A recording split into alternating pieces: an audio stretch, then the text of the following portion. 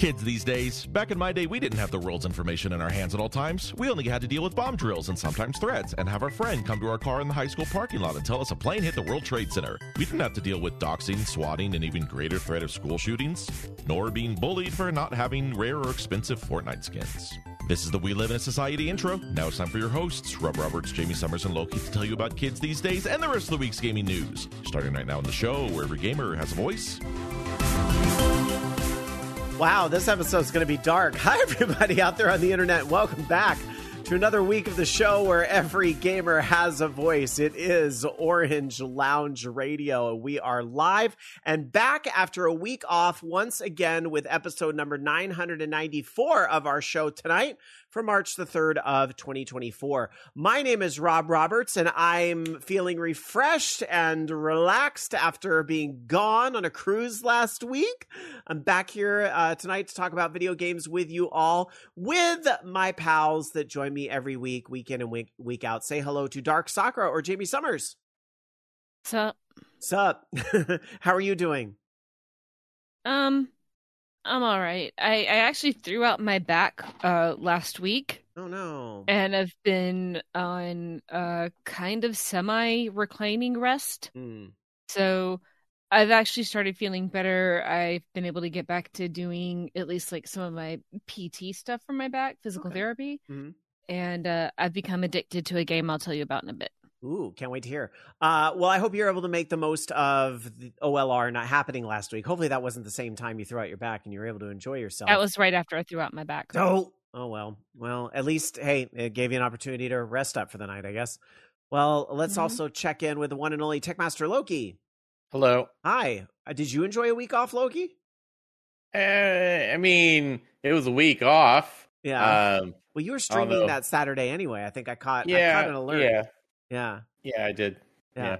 I had internet on the boat, and so I was still getting push notifications that would come in once in a while from Twitch and stuff, because internet, I mean, it's not great. Internet is kind of weird. Like in my stateroom, I don't know if it was because of where we were located on the boat or whatever, it did not work very well. It was very hard and very slow. Like I could get internet, but it was crappy. But when I was out and about, especially on the sun deck, deck 11, which, you're outside at that point, it worked great, which, I mean, of course, satellite, there's a lot to be said about that, but of course, it's not my phone directly on the satellite. So anyway, but for whatever reason, it worked outdoors much better than it did in my stateroom. And I saw a push notification come in and I was like, oh yeah, Loki's going to be live today. But sorry, I didn't try to watch because on-demand video is a lot for cruise ship internet. Right, I'd imagine, yeah. But did you have a good stream? Yeah, it was all right. Good. Just took down trees. Oh, there you go. Fun. Yeah, Bobby Blackwolf in chat says it's Starlink on Royal Caribbean. It is, and I did not realize that because they call it something else. So I didn't realize that until after I'd already bought it, and then I was like, ugh, can't believe I gave that guy's company any money at all. Ugh. But you can't really put a price on being able to access the Blink cameras and get pictures of your cats whenever you need them, which is the actual reason why we get internet on the cruise ship. Because I know there's some people out there that would say, why do you need internet on a cruise ship? You're on vacation. Stay off the internet. Nope. We need the internet to check in on cats. That is it. So that's why it's needed. But thankfully, technology will allow you to do that. So, well, I hope everybody had a great week off and had some good gaming. I know there's been a lot of big stuff that's come out in the last couple of weeks, especially Final Fantasy VII Rebirth. And we will talk about our gaming weeks in just a moment. I will talk more about my cruise as well. I know Bobby Blackwolf teased the story on last week's show. I don't even know if my co-hosts know what happened, but I will share kind of a pretty deep thing that happened on the cruise this last week. I'm going to talk about that during gaming weeks. But since this is a video game podcast, let's get into the actual gaming news, which unfortunately, this is the broken record story that just won't go away as much as we want it to. And Loki, would you mind taking the reins here and telling us about another really unfortunate situation this week to start us off? So Sony is reducing their staff by about 900 people, or 8% of their workforce. This was announced by Jim Ryan, the president and CEO of Sony Interactive Entertainment. It's going to also, as a result of that, multiple games have been canceled as well. Some of those, like, a lot of them were like live service games, and some we've already kind of heard about that were being canceled. Like, for example, the I think it was the Last of Us live service game was one of them. I don't remember some of the other ones, but a lot of the ones I heard were like live service type of games. Didn't they go from, like, they had said 10 live service games at one point, now they're like 5? I remember that being a thing. Something like that, before yeah. we heard about these layoffs, is that they were going to reduce the number of those games. Yeah, and then what was it? Also, London studio I know was affected by that as well. I think they closed the whole studio down, if I remember correctly. But yeah. It's that sucks, and I guarantee this is not going to be the last, and it just seems to be the trend. Just all these gaming companies laying off a bunch of people, and then of course you have the other side of that, which we'll get into later. But a lot of these gaming companies have really talented people, and they go on form their own independent studios that do great things. But that's not going to be as much as I've tried to say that as that sometimes out of these crappy situations come diamonds. The reality is that's not going to be, not everybody's in a situation to be able to make their dream indie game. And that's just not going to be the reality for a lot of people. Unfortunately, some people are going to leave. More than some people are going to end up leaving the gaming industry and going into, I don't know, banking or something that for whatever reason is more stable right now. And I don't know if there's a whole lot out there that really is, but I think there's people that are going to leave the gaming industry altogether, and that's really sad because there's lots of talent. I also find this kind of interesting in the wake of the news 2 or 3 weeks ago about Microsoft and their layoffs. And I seem to remember that, we heard that the federal government was going to come after Microsoft for that because, well, you said in your Activision Blizzard acquisition, remember the government still wants to stop the Activision Blizzard acquisition by Microsoft. Kind of too late, isn't it? It really is, but they still want to stop it at this point. And if they really want to like stop things from merging that have merged like already after a long period of time, can we like do something with like Comcast? Maybe can they go after Comcast, and like these cable companies? Well, I would like the government to go after Warner Brothers, specifically the guy at the head of it. Take them all out. That's fine. I'm fine with that. I want the government to go after the Willy Wonka experience too. I don't care that was in Europe. I want you laugh, but like I do think the government needs to do something about the AI ads misrepresenting what the experience. If you haven't seen the meme about the Wonka experience, it's everywhere right now. It's so big. I even read about it on Blue Sky. It doesn't even have to be like an AI ad. It's just the AI part is not even necessarily a part of it. But it's false advertising. Things get misrepresented all the time, but AI makes it easier to falsely advertise. I guess, yeah. I very recently on Blue Sky and the Twat site posted a video from the Wall Street Journal on how to spot AI content, video content. Oh, AI video content. I always feel like it's referring back to the new Sage thing that's being put out by the ChatGPT people. I always still feel like I can tell. I haven't done a lot with video though, to be honest. But at least the pictures, I feel like it's and the thing that really annoys me is that on Facebook all the time, people do this shit on Facebook for clout reposts, and it works because I see my friends doing it. For example, I just saw one today that was like, it was a picture of a pretend Mummy 4 poster, like another Mummy movie with Brendan Fraser, which I think a lot of us would like to see.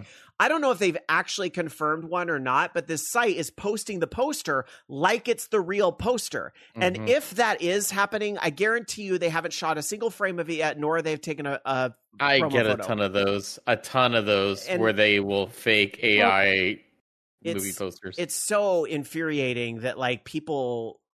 and it's also sad that people fall for it constantly. But anyway, I tried to go back to Facebook and it didn't last. It lasted like 3 weeks. I honestly, I don't blame you. There's just a lot on social media that's irritating. But anyway, we're digressing a little bit from what the story is about the layoffs. And I was talking about Microsoft and, how the government was going to, use this as additional ammo in their campaign.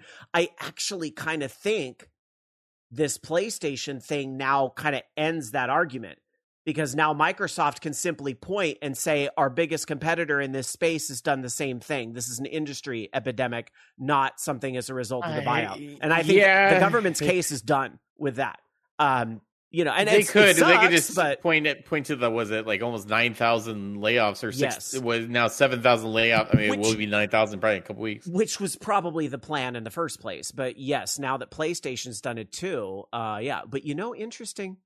The only company we haven't heard from yet, hopefully, and not at all, we won't hear, is Nintendo. We haven't heard. Now, it's not that Nintendo has never done layoffs before, because I seem to recall they closed San Francisco at some point, right? And, you know, there's all that. So it's not to say Nintendo is immune or never does it, but so far in this wave, we're not hearing anything. And then, of course, you can't help but think, when presented, you can't help but think of Satoru Iwata when he was with us and how he took the pay cut. And the other executives took the pay cut because the Wii U underperformed, and they did the pay cut as opposed to doing layoffs. And it's hard not to have that be front of mind in light of everything that's going on right now.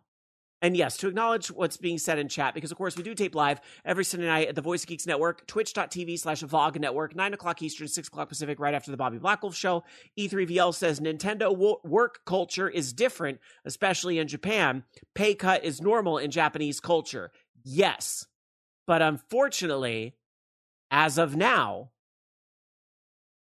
and I say as of now because I think there's a lot of people getting pissed off about this. It may not be a thing in the next few years, but I think this will be a thing in our lifetime. It's not a thing in American culture. But I think you're going to hear more things. I think you're really starting to see a push from a lot of people that are sick and tired of it, and you're going to hear a push for things like maximum wage. And, you know, severely taxing those that profit off of these systems. That there's a whole other soapbox for that, and a lot of podcasts talking about that. But those tea leaves and everything reading into that will absolutely trickle down into the gaming industry. I mean, look at how much Bobby Kotick, who had a hand in ruining this industry, look at how much he walked away with. And tell me that the vast majority of, I'm going to say decent gamers, meaning people that don't, you know, just shitpost on Twitter all day and all this stuff.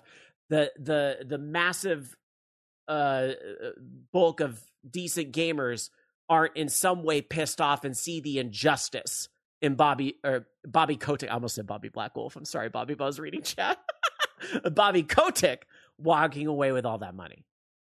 Bobby Blackwolf deserves a raise, for the record. I just want to be very clear on the difference between the two Bobbies. Anyway, Bobby Blackwolf, though, does point, and this was the comment I was reading that caused me to almost say his name in the place of the other Bobby, saying Sony didn't lay off any of their Japanese employees, only their US, UK, and Europe employees. That is interesting. Mm-hmm. Well, let's go back to that for a minute, because I find the Sony changes in Europe very interesting. Because, you know, I think a lot of us are sitting here looking at all this news that's happening going, why? And this is the big question, right? I think if we had all the answers to this, maybe we could in some way stop this, but why? And certainly I'm looking at like Sony London, knowing that they did a lot with VR. Am I incorrect in thinking pretty much all the first party Sony VR stuff came out of Sony London? Unless maybe... I know there was a few things, at least, that came out of Sony London for VR, even on the original PlayStation VR. I'm trying to think if some of the other like conceptual things came out of a different... I think Sony London was pretty heavily involved with that. And again, I'm trying not to read too much into it, but I can't help but feel like Sony is not really talking about PSVR 2. I don't know. And I always said from the beginning, it's a nice piece of tech, but it doesn't have the must-have game, or it doesn't have the fun factor to justify the price. I hear that there's a possibility that they're gonna try to get that to work with PC as well. That's huge. Because, that'd be amazing. That would be amazing, and that's how they can save that really good tech. If they open up the library. You know what? Sony couldn't make the game. So and the third parties didn't, so they're going to open it up to PC and the community over there. That would be a great way to save that piece of technology, quite frankly. But we'll see when it gets confirmed or what have you. So we'll see where that goes. I think the other why here has definitely a lot to do with, I think it's a lot of factors. I think some could say COVID plays into it, and I think maybe people projected a larger space for games and that, being online together type of thing in COVID and everything that happened in 2020. And I think maybe it lost sight of the fact that most people wanted to go back to the way it was before. Of course, there's always going to still be people that, are thrilled about how well, I'm wording this poorly because of course we're all thrilled that technology allows us to, connect across great distances and all that. And the way Zoom's taken off, it's not just for, nerds anymore and all that stuff and comparable platforms. But I think the gaming industry may have thought there was going to be a bigger space for online games that doesn't really exist because people are, for better or for worse, whatever you want to call it, going back to normal at this point. So, and especially with the CDC recommendations this week, really we're just all over COVID at this point as a society, and it's going back to the way it was. So, and I think people's spending habits are reflecting that. But I don't think that's the sole thing to blame either.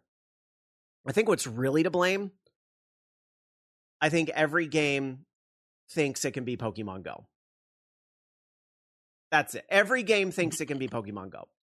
Every CEO, every game developer, every person that's trying to make a game, every games as a service, everything is trying to be Pokemon Go. And I get it. You can say what you will about Pokemon Go specifically, but I don't want you to think that specifically. I'm using that as the everybody knows that example type of massive market appeal type of game that was able to drive the types of microtransactions that people are willing to pay. And because people are willing to pay it in a game like Pokemon Go and a very specific subset of other games, people are trying to slap that constantly print the money mechanic of Pokemon Go into every game. And I think we know that. We've seen the explosion of games as a service and battle passes in games. Why do they need it? Like Diablo 4 and, other types of, DLC and cosmetic things that are ridiculously priced and so forth. And games like I think there's even a very recent example of like a baseball mobile game that people thought, well, shit, how about one of Niantic's own games? Actually, I'll speak to this. NBA All World. They had the NBA license. That game flopped in less than a year because they thought people would want to do the Pokemon Go model in the NBA thing. And I'll tell you why that game fucking sucked. And I say this as somebody who loves AR gaming and does an awful lot of it. NBA All World fucking sucked because at its core, it was a really shitty single player basketball game that you had to walk to actual basketball courts to play. And if you walk to an actual basketball court, I don't think you want to play basketball on your phone. That whole game was shit design from the front. And I hate to say it because, I know people that worked on it, quite frankly. And I feel like an asshole saying it, but it's the real. I also realize these people didn't make these types of decisions, and I'm sure we're pushing back against it. Well, that's also more the reason too why they should be, first off, not greenlighting all of these live service games because, like Pokemon Go, that takes up a certain amount of time. Like you cannot play. Usually you're not playing multiple games at the same time. Sure, passively maybe you can, but like actively playing these games, you only have time to play maybe one or two of them or something like that.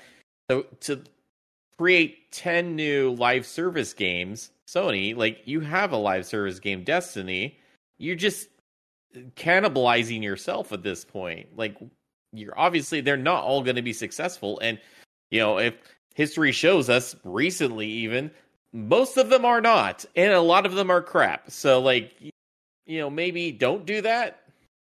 Yeah, there's some really shitty calls happening in the gaming industry at the top levels of what games should we be making. And at its core, I think what's driving a lot of these layoffs is the realization of maybe we shouldn't be making these games. Oops. And now frontline workers and hardworking artists, programmers, PR, types of folks are paying the price because somebody at the top thought they could make the next money printing game just by making it. And that's simply not true. I will say, though, and I'm not going to repeat too much of what he said on his show, because I'll forward you over to Bobby Blackwolf's show, because he's on before us live. I thought he had a really interesting take on this, and I thought he was really right on. So I do kind of want to repeat it, but he was talking a little bit about how, in this day and age, you have these very, very, very large budget games. Final Fantasy VII Rebirth just came out this week, right? Think about how many millions of dollars that game take to make. And think about how many millions of dollars these other large AAA games take to make. And the industry can't substantiate all of these AAA games. The games that tend to succeed are the ones that are made with smaller teams. And if you go back in the day to the Atari 2600 days, it took one person to make a lot of those games.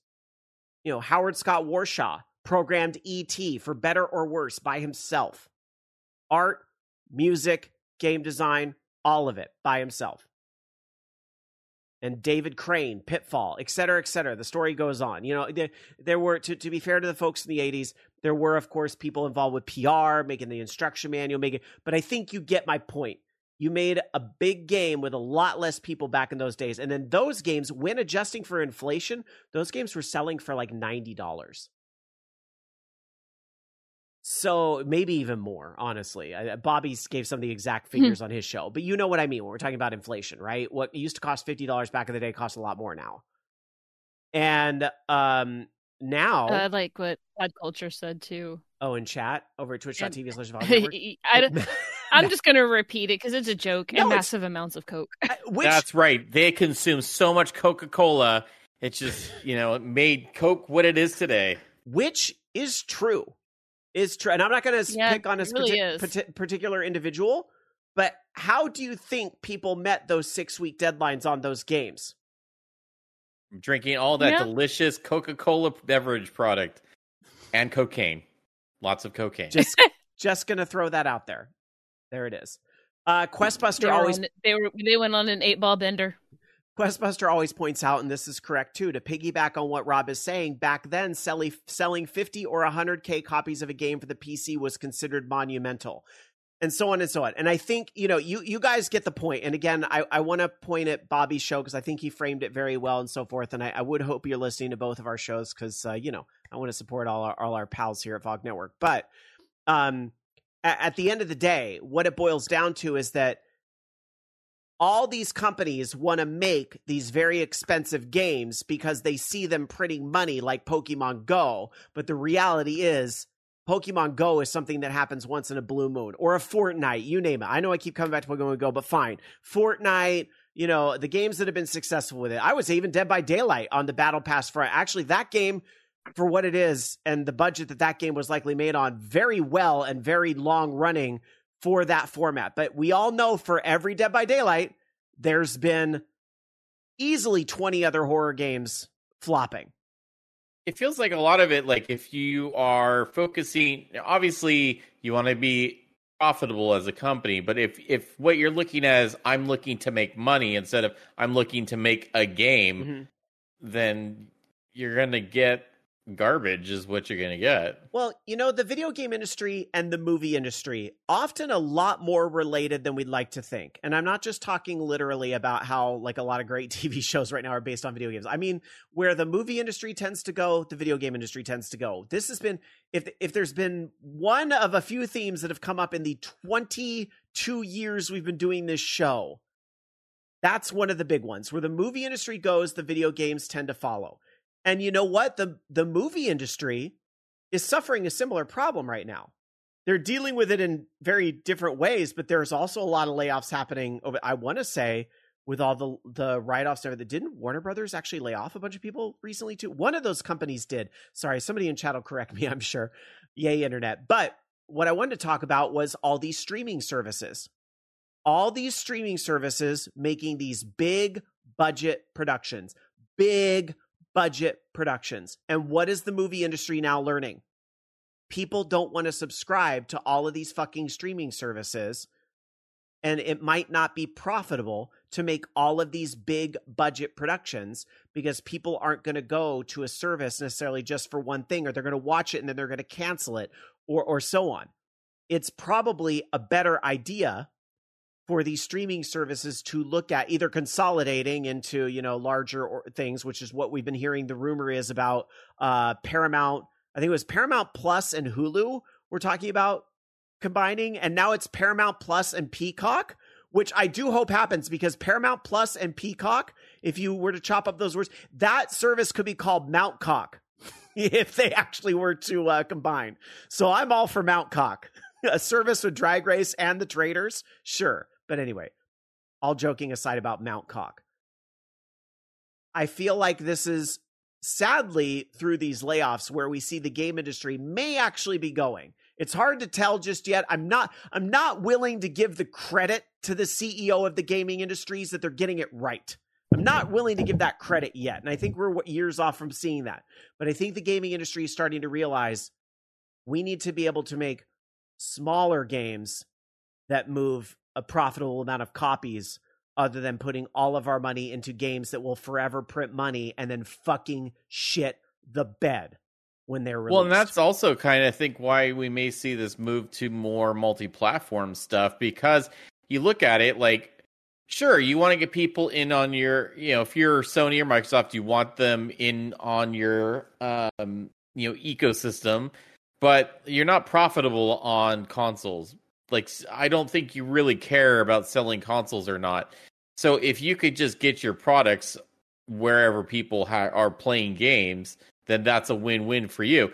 Certainly, though, if you're looking to get like more of the money, buying a certain platform, for example, that's where they have those exclusives. But I don't know if those are necessarily paying as much dividends as they used to. So we may see a lot of these things go, either exclusive for a short period of time or start really branching out multi-platform, PC, maybe even other consoles, especially if we see Microsoft having success with that, with what they're doing. Sony's already experimented with that a little bit with MLB, but I don't think this is the end of that for sure. Reading some comments in chat over twitch.tv/Avog Network. There's a lot of comments about Release Coyote versus Acme and Batgirl. Damn it, says Pod Culture. Bobby said the first comment there. E3VL talking about Netflix having crossover content recently. There's a lot of those streaming services are picking up international shows too, which is a big, big thing. But this comment made me laugh. Dark to See in chat said, I would be okay with that we have Paramount Plus through Walmart and wouldn't mind subbing to the cock. Using apostrophe cock. Peacock, you are missing a brilliant marketing opportunity. You could have these ads with like all of these very overtly heterosexual men talking about, yeah, man, are you subbing to the cock? Let's go over to Matt's house tonight because he's got the cock. And they could be this whole thing. And then they're going over there to watch what? Football games that are streamed on Peacock, WWF, and all the very manly things that you can only find on the cock. Like, here's the problem: what is Peacock doing? Macho little man babies would flip their lid. They're like, "Oh my god, they're trying to make me woke and gay. I can't have this." Like it just, you made me think about cocks. Oh no, now I am gay. Oh, those liberals! Damn it, they've done it again. That's the problem. That's the society we live in. If it was like the 1990s or something like that, sure, like that type of joke would be perfectly fine on television. But unfortunately, people are too, like, I don't know, uptight, I guess. I'm sorry. I can't help but think about all these panels I've done over the years talking about podcasts at places like DragonCon and stuff. And I always tell people, when you're going to start a podcast, you need to think about not just the name of your podcast, but you need to think about what is going to make your podcast different from, and I swear there's a point here, what's going to make your podcast different from other podcasts. And you should always have that movie poster line, right? There's always that movie poster line under the name, like Poltergeist, they're here is like the little thing, right? You always have that little line under it, right? And how much do I believe now the line that should be under Orange Lounge Radio is woke and gay?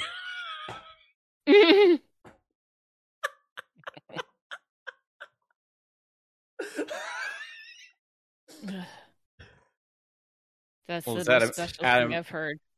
to our channel tags. Yeah. Woke and gay. Dark Sakura, what would you say if you could summarize the secret to having a very successful 22-year long running podcast in just 3 words? What 3 words would you pick? 2 words. What? Shrug emoji.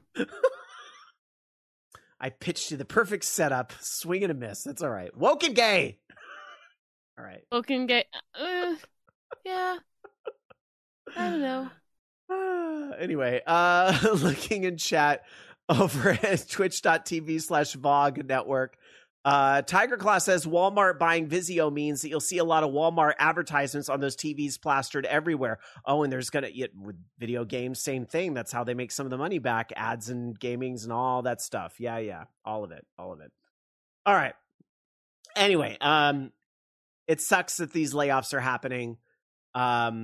I hope it's not the end of it, unfortunately. And it's not the end of it. I think as much as I've been talking about, Nintendo's been to me, I think we'll probably hear something on that front. I hope not, but I'm going to just accept the reality. It's probably coming. I would imagine that these will die down after the end of March. Fiscal year. I think they're trying to pad the numbers a bit to make them look more profitable than they are by doing these layoffs. And I think once they've passed that mark and they've given the numbers to their investors, that it should calm down a little bit for a few months. But eventually they'll have to deal with reality again. All right. Well, we'll see. I hope we're not continuing to report on these every week, but unfortunately, I think for the next few weeks, like Loki says, I think through March, that's unfortunately probably right on. All right. Well, in the meantime, we have more headlines coming at you in just a little bit. But first, we want to take a break to talk about our woke and gaming weeks. So, Dark Sakura, how was your gaming week? My gaming week was a little blue. It was a little blue. I'll get a little bit more into that. But basically, of course, I played Dead by Daylight, and I played some Genshin Impact, but I played something else that has significantly taken up my attention. What that thing is Avatar: Frontiers of Pandora. Okay. And honestly, I freaking love it. It's really just I don't really have a way to describe it. It's got all of the exploration and puzzling of, like Breath of the Wild and Tears of the Kingdom. And it has a lot more of the realism and kind of combat-y stuff for folks who like to play those combat-y games, It's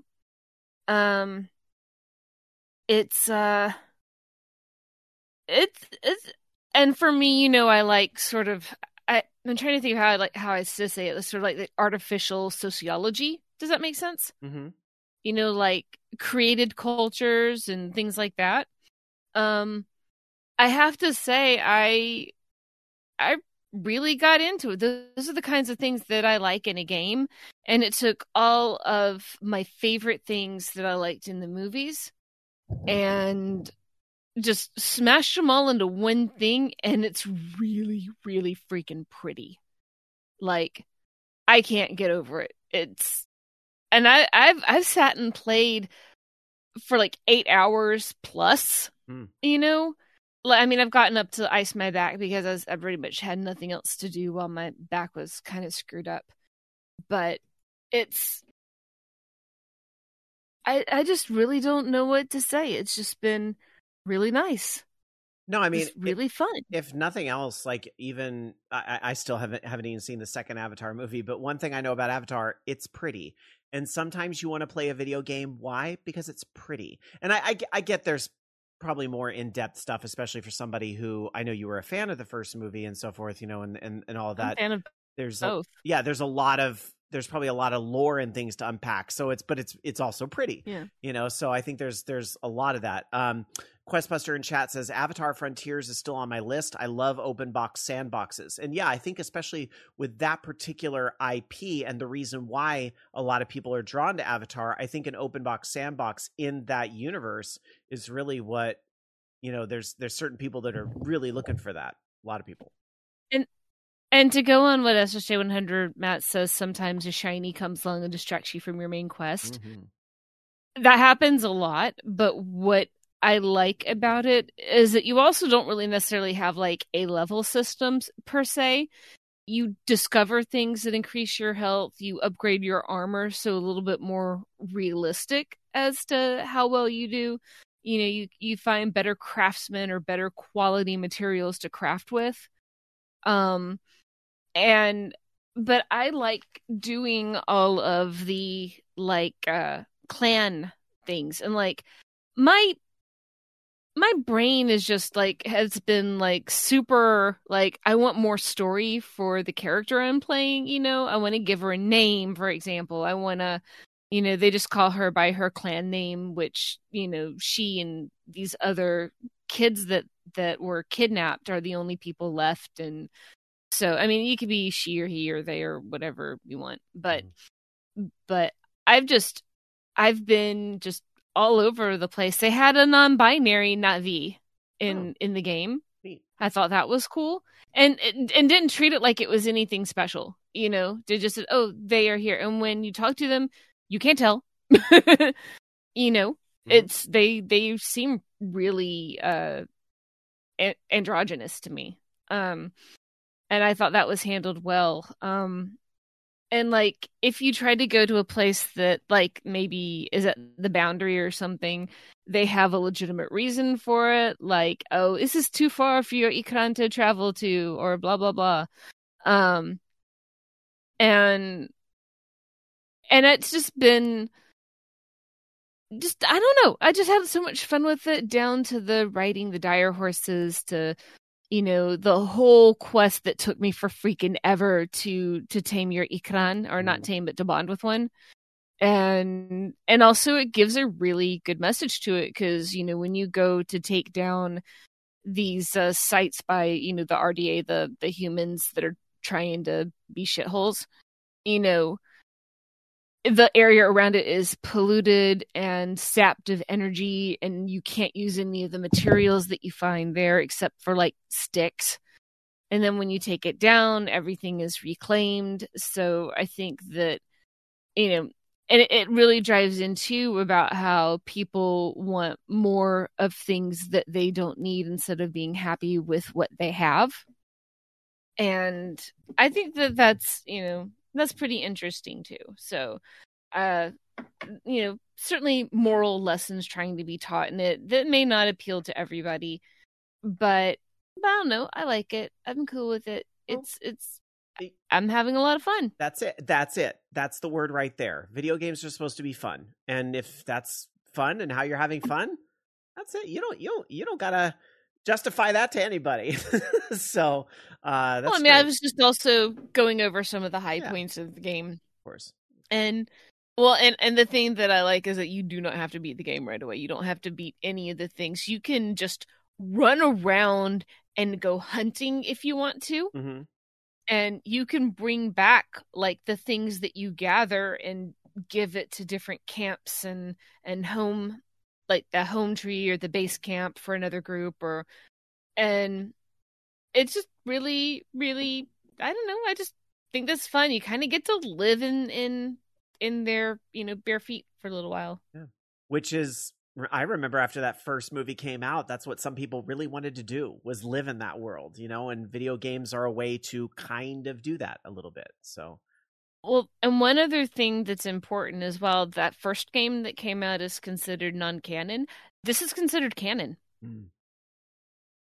They bring in all kinds of stuff in the movies, and it's set between the first and second movie. Neat.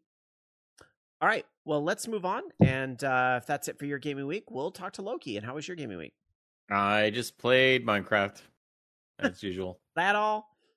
That's it. Yeah, I've been working on just the big build for my first Dark Ride, which is taking a lot of time. I'm actually editing together another episode now that's kind of in between all that stuff, and just been messing around in the game. About it. Haven't done anything exciting. Nice. All right, cool. All right, well then I'll talk about my gaming week, which obviously because I was on the cruise was very short. So I've been continuing to play Final Fantasy 14 a little bit because just playing with my friends and helping them level up, and been grinding tomes is what you do in the end game to really kind of get some of the best gear. It encourages you to check in on the content regularly, and I'm still working on getting my crafting and gathering classes to level 90 and getting all of my classes to level 90 before the next expansion, which I think is going to be June-ish. I've also been playing a bit of Diablo 4. I've expressed on this show before I was not a fan of the current season compared to the other two, and I'm still not, but they've really tried to make some changes to make it a bit more palatable, make it less annoying with some of the platform mechanics. Again, I think just at its core, putting the platform mechanics in the game was a really bad idea, and I think the creators are getting the message loud and clear. It's not on our show roll tonight, but they're going to be doing a public test realm for the next season. And I think that's huge because I think it shows that they want to get feedback before they actually launch it. They're not trying to be so secretive. They're also making huge changes when it comes to things like itemization. So I think that is all very welcome. I still want to finish the battle pass for this particular season because yes, I did buy the battle pass, but I love Diablo. And even when I'm not super into the season as much as others, it's still very, like, I get in that zone. I think very similar to, what you hear my co-hosts talk about the games that they enjoy. You get in that zone and it's just like just slaying the demons and, clicking and seeing the numbers go up is a very just mind-numbingly wonderful thing. So what I can talk about here instead, I want to take a little bit of a tangent train because I want to talk about the cruise, because I know last week we weren't here. And I was talking to Bobby Blackwolf on Discord, and I told him in a couple sentences something that happened, and he kind of left you with a teaser on last week's show, and that was true. And I'm going to go ahead and tell you this story now, exactly what all went into that. And I know my co-host may be wondering, what the hell are you talking about? I'll cover it. But I just want to preface this by saying, the day that it happened, I thought that this would be like a funny story I would be able to tell a lot. But I'm going to tell a story, and in this story, I almost die. This is a very, this is not, hyperbole. This is like a legit thing that happened. I'm going to explain it here. And, for that reason, I've been having trauma the past couple nights and difficulty trying to sleep. It's getting better since the incident happened, but there were a few nights after that like I was like legit having nightmares and kind of reliving the experience and so forth. So I'm telling this now because I'm fine with this being recorded and out there, because I'm not sure how often I want to tell this story again. And I probably will not be telling this story, even though there are some interesting celebrity twists to it. I will not be telling this story on at work, because if I do, I'm going to have to tell it in every meeting I go to. I'm not going to be telling this with the Rocky Horror and Love Horror crowd, or even certain groups of people that know me IRL, because I'm going to be sick of telling it at a certain point. But I am going to tell it now because I promised I would.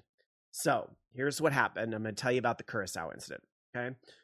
So the boat for this cruise that we were on was scheduled to stop in two places. We were going to Curacao and we were going to go to Aruba.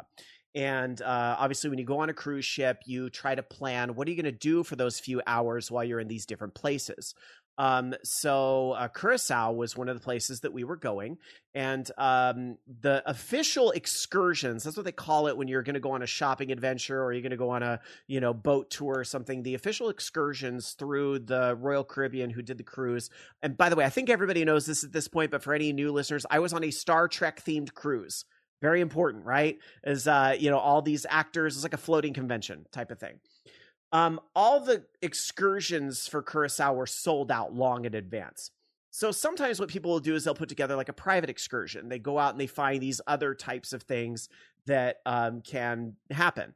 And so a trusted friend was putting together this excursion to go on a powerboat trip out around the island of Curacao. And it was going to be about 18 of us. And as part of this trip, we were going to get to have an opportunity to do some snorkeling in what they call the Blue Cave, which is a very, like one of those really, and you see these things in books, like it's this underwater cave with blue tinge and a blue hue. And, just the fish you can see when you're snorkeling, like a turtle at the bottom of the ocean and all this stuff, with the Blue Cave and everything. So when I saw the pictures, I was like, oh, hell yes, I want to do this. And we'll be with friends. I mean, it won't just exclusively be friends because I think the boat held 18 people. So the friend was really trying to fill it out. So it was like, maybe not everybody I would know, but I would know most of the people. And everybody's a Star Trek nerd anyway. So, we're all going to, kind of be in a similar kind of mindset, nerds going out on an adventure. So we get to Curacao. We're walking to find the boat. We have a hard time finding it because of its construction, but thanks to maps, we find it. We get there. And actually, before we're actually walking over there, we're getting in the waiting area. And I see that one of the people that's waiting with us is, this is more just an interesting kind of part of the story. One of the people waiting is Garrett Wang. And if you don't know that name, he played a character on Star Trek Voyager, Harry Kim. So if you ever saw Star Trek Voyager, you might remember Harry Kim. The joke is that he was never promoted throughout the entirety of the show and so forth. He even does a stand-up bit on that. That was an actor that played that role named Garrett Wang. He actually he's very heavy in Star Trek fandom. He goes to Dragon Con and all this stuff. So he was waiting in the area. Come to find out, he was a friend of a friend and was actually coming on this excursion with us. Which is just kind of like, I don't usually get, right? Like, I don't get Starstruck or any of that stuff really, once in a blue moon. I did meet LeVar Burton on this cruise, and that was like the one day I was starstruck. I was like, LeVar Burton in many ways, like literally after school was teaching. He was he was a teacher. He was one of my favorite teachers, right? Through Reading Rainbow. And I think people of a certain age, associate that with LeVar Burton. But anyway, so I get starstruck with him, but like people like Garrett, I'm like, whatever. He goes to Dragon Con like me and he participates with tracks. He just has this very unique job that he did in his 20s and continues to dabble in and so forth. So there's a boat, friends, Garrett going out in the ocean. Curacao, beautiful water. Oh my God. Like just blue water that you would only see in fucking books and stuff. It was amazing stuff. We go. We're on a boat and it's rocking up and down because it's like being on a roller coaster, right? We get to, after probably a good 20 minutes, and I'm watching us on the map, we're going like halfway around the island. We get to where the Blue Cave is. And this is very exciting because this is what I wanted to see from all the picture books and all this stuff. But there's a problem. You see, the boat is only able to go inside the Blue Cave when it's low tide. When it's high tide, the boat can't go in the cave. However, what the excursion folks do is that they park the boat where it is safe to do so, where the water is, deep enough to put the anchor down and, whatever it's they can't do it right next to the cave. They have to do it a significant distance from the cave. And they park there. And what you do is that you get out into the ocean and you snorkel. Sorry, I accidentally hit the mute button while I was talking with my hands. You get out of the boat and you snorkel your way over to the cave, okay? And then you have to like hold your head as you go under the rock so you can actually get into the cave because the water's that high, right? And they actually suggest you can go out with a life preserver on, but if you do it, it's going to be almost impossible for you to actually get under the rock and get inside the Blue Cave. So a few of my friends take off and they start, doing their snorkel thing and they're going over there and so forth. And, I'm kind of thinking, well, my snorkeling experience isn't very vast, but I'm probably in better physical shape than I've been in my entire life ever since I lost the weight for diabetes. I do, I've been swimming enough where I trust my abilities to do so and so forth. So my friends kind of go. But Alan, my husband, is telling me he's not going to go. He's like, I don't trust my swimming ability enough. This does not look good. I don't want to do this. I want to stay in the boat. Fine. You can do exactly what you want to do. That as long as you're having fun, that's what it's all about. And he's like, yeah, I'm just enjoying being here and so forth. So he decided to stay in the boat. But because we were having a conversation, some of the other people were already pretty much on their way towards the Blue Cave and almost over there. There was a contingent of people left in the boat looking for life preservers because they wanted to go, but they were like, we don't care. We want to get close enough, but we don't need to go in. Like, we'll wear the life jackets. So I finally decide to get in the water and I start going. And I go and I'm swimming and I'm a decent swimmer. I get about halfway to where the cave is. And my problem is that I'm using really cheap rental snorkel gear that I'm not super comfortable with using and doing. And I start to have a pretty bad mishap. Water starts getting in my tube, the snorkeling tube, and water starts getting in my mask. I'm like trying to like take the mask off, and I'm trying to do this thing and get the water out of this. And I kind of realize I'm struggling, and I'm having this moment where I'm like, I might be in over my head here. I need to not continue. And I notice I am halfway exactly between the boat and the Blue Cave. And I say, you know what? I'm going to head back to the boat, because the boat, I know what's there. The Blue Cave, I don't know what's there. I don't know if my friends are over there able to stand on things. They weren't. Or what they could do. I need to go back to the boat. So I start to go back to the boat, but my problems start to compound, and I start to panic more, and my legs start burning and they're hurting. And I realize I'm in trouble, and I'm starting to get overwhelmed. And this is the moment where I notice the excursion director, she saw what was happening. She started immediately swimming towards me because she knew what was happening. And I'm trying to float on my back a little bit, because that I do know how to do to try to stay. But because of the rough waters, it being high tide, I was having a real problem doing that without water going where it shouldn't be and panicking almost a little bit more. So then it happens. I start screaming, help, help, help. And I hear from the boat, are you serious? Yes, because there were still people in the boat. Remember, just about 4 or 5 people in the boat. And yes, and I'm frantically kicking around and so forth. So one of the people still in the boat, by the way, is Garrett Wong. He was one of the people that was looking for the life preserver. And another friend. Now, in my mind, I get tossed a life jacket. Well, that happened. That wasn't in my mind. In my mind, I saw the life jacket being thrown by Garrett Wong. But later that night at dinner, I found out it was a different friend of a friend, Greg, who actually threw the life jacket, but Garrett was standing next to him. And throws me the life jacket, and I'm able to grab onto it, so I have something to kind of like float in the water with.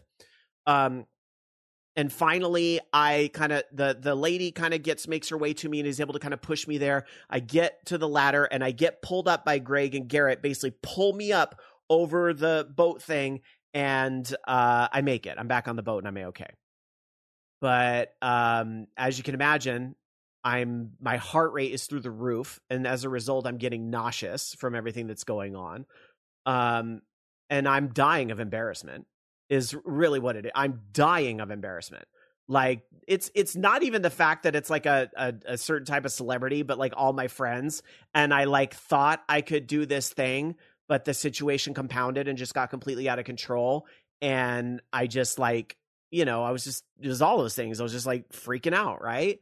And, finally, I calmed down, and, those that wanted to keep going, they did. They got back out to the cave, including Garrett and everybody. They got their life jackets on. They went out to the cave, did their thing, and came back. Alan was still on the boat, able to help me, which was fine. And once the boat starts to take off and we go to our second and third destinations, which I didn't try to do this again. They asked me, do I want to put on a life jacket and try? I said, you know what? Fool me once. But fool me twice, I'm a dumb bitch. So I'm not going to do this again. So I stayed in the boat. And actually, once the boat got moving again, my nausea kind of cleared up. It was a really weird thing. Interestingly enough, I wasn't the only one who got nauseous. One of my other friends who did the swim the whole way out and back, his heart rate got so high as a result, he actually bleh over the boat end several times. And I know he was very embarrassed about that too. But, in the moment, again, I tend to diffuse these traumatic situations with humor. You've probably noticed this about me over the last few years. So I'm just joking. Oh, we're trauma buddies. Yay, we're bonded through this experience and so forth. And we have like pictures together and all this stuff and, and so forth. So everybody assured me it was fine. These things happen. They were just concerned about my well-being and so forth. But I was certainly dying of experience. And that was definitely a scary experience. And, should I have probably known better? Probably, but at the same time, I'm watching all of my friends in various states of athleticism, doing this. And I was like, oh, I won't have a problem doing this. And I did. And it was really the snorkel's fault. I should have been more prepared for what the snorkeling would actually entail. And I wasn't. And so like, if it was going to be like that, I should have just swam normally or something. I don't know. But anyway, like I said, I've been replaying that incident a couple times since then.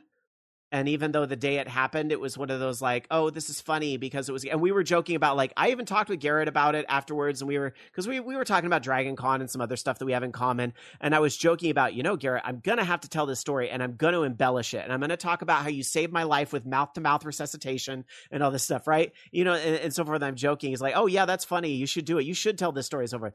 But like in the days that have followed it, I'm like, I actually don't like talking about this. So, but there you go. I promised the story there. There it is. And it is, I will say this, it's interesting. Like if I'm going to embarrass myself, do it fucking bigly on a big scale, right? So here it is. Has nothing to do with video games, but I know some of you were curious. The rest of the cruise was fine. I don't want to make it sound like it ruined everything, but it was just definitely one of those like humbling moments of like, oh, I'll have to take some notes and remember some things for next time, and read the fine print on what an adventure might actually entail and all that stuff. So anyway. All right. Yeah. And Bobby says, I didn't hear the whole thing. I wouldn't have teased it otherwise. Not your fault. I told you to tease it. Because literally when I was texting you, I was still on the boat, Bobby. Like that had just happened like 30 minutes because I knew you were live or were about to be. I don't remember with the time change and everything because, yeah, but I knew it was like coming up and so forth. So, yeah. And Bobby does point out, I mean, you booked for next year, so obviously it ruined nothing. E3VL in chat says, did you sue the snorkeling rental company? No. Why would I? Nobody forced me to do that. And, I can sit here and say, well, the snorkel rent stuff was cheap.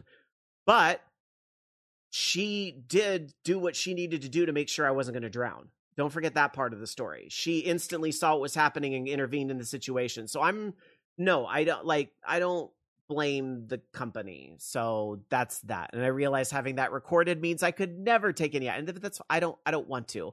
It's, I made a bad decision. It happens. So,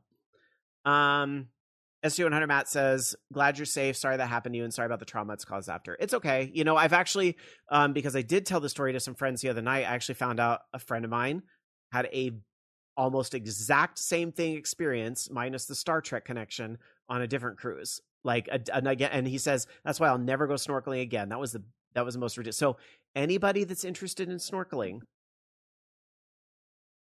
do a lot. I'd done it before, but it was a long time. Do a lot of practice before you do something like that, or know what the alternatives are, or what have you.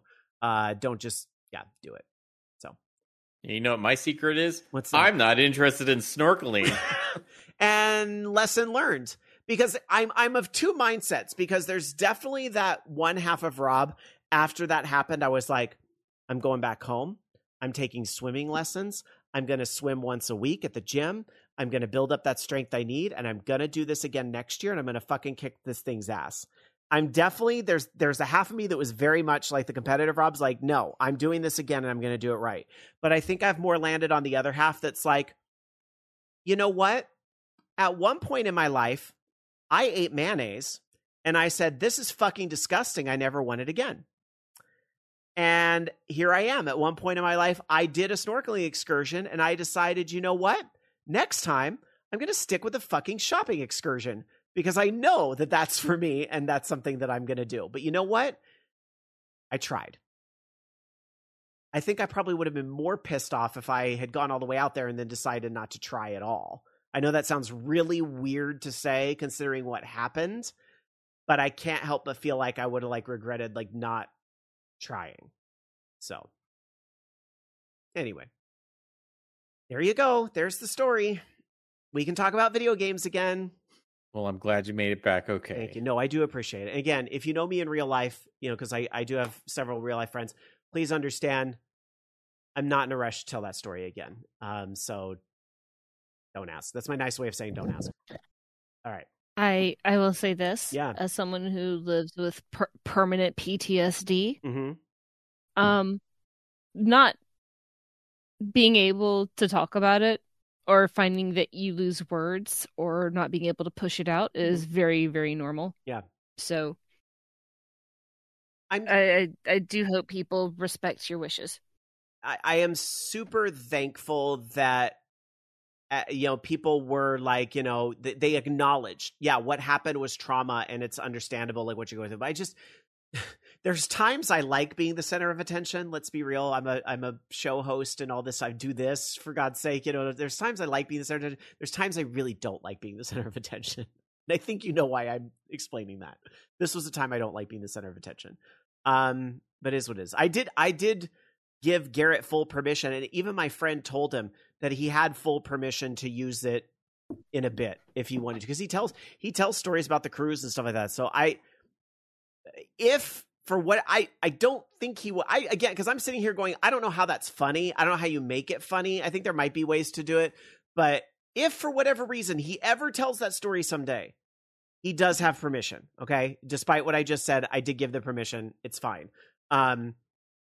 But I'm not sure how a story like that's going to be funny. I had heard something about, as my friend and him were talking about it, there was a joke about mouth to mouth didn't work, so I tried mouth to south, and that got him right up. And so at this point, it turns into things that are completely fucking fiction, that are just like, so whatever. So if it isn't what actually happened, then whatever. So, all right. Enough talk about that. Let's go back to video games, because video games are how we escape these things. But it was overall, it was good. All right. That's enough. Let's talk about video games. Loki, going back to studio talks and not layoffs, but merging and unmerging, right? Yeah, barely. I mean, we just had layoffs from the Embracer Group, but now we're hearing of different studios trying to separate themselves from Embracer. So, for example, one of those is Gearbox Entertainment, who is looking to separate from the company. Gearbox was acquired by Embracer for $1.3 billion back in 2021. And according to Randy Pitchford, that I'm delighted that what we might be up to is interesting enough for people to make a story about it for your readers. I'm honored and humbled by that our company is the topic of rumor, speculation, discussion. As always, I'll be thrilled to share whenever I have projects to announce or share something else. So in other words, he's not going to really say anything about it. But the rumor is coming from that there were basically folks saying that they're looking to separate, maybe even go independent. So I'm wondering if that's still going to happen. But I hope so, because if not, a lot of the companies under Embracer have kind of gone under. Speaking of Borderlands, the movie trailer was a movie trailer. Oh, I'll go see it. That came out when I never did go and watch that. I need to do that. It's. I don't think the casting of the characters is great. I just don't see them as those characters. It's like the characters look okay. But I don't know. I just don't see Kevin Hart as Roland, and I don't see I don't remember who's playing Lilith, but Cate Blanchett playing Lilith. It's just age and body types are just it doesn't really fit to me. And also how they portray it. I don't mind Jack Black doing the voice of Claptrap. I mean, that's okay. I wish they had the original guy, but I understand that they burned that bridge, so that makes sense too. What else? Saber Interactive is looking to leave Embracer Group as well. So Saber Interactive just recently did the remake of Star Wars Knights of the Old Republic, and apparently they're looking to, I guess, they're worth $500 million. Saber, they're saying this, of course, it was purchased by them back then. For $525 million, so it's going to be taking maybe a little bit of loss. But apparently that there's an option for Saber to bring along multiple Embracer subsidiaries as well. So they may be purchasing themselves and maybe somebody else along with that. I will admit, this whole separating from I didn't even know this was a thing that could be done, and it's got to be a very complicated legal thing that I'm not going to pretend to understand. I just find this very interesting, especially with all the problems that Embracer's been having in their botched investment. Well, they need money, so if people are willing to buy some of their assets for I guess when you break it down and make it that simple, yeah, I guess that's what it is. If Embracer needs to make money, they'll sell them. But it's weird to hear that happening in a way. Yeah, so it'll be interesting to see what they end up doing. I just hope it's not more layoffs. Along with that, though, we also have that Toys for Bob is going to be departing from Activision as well.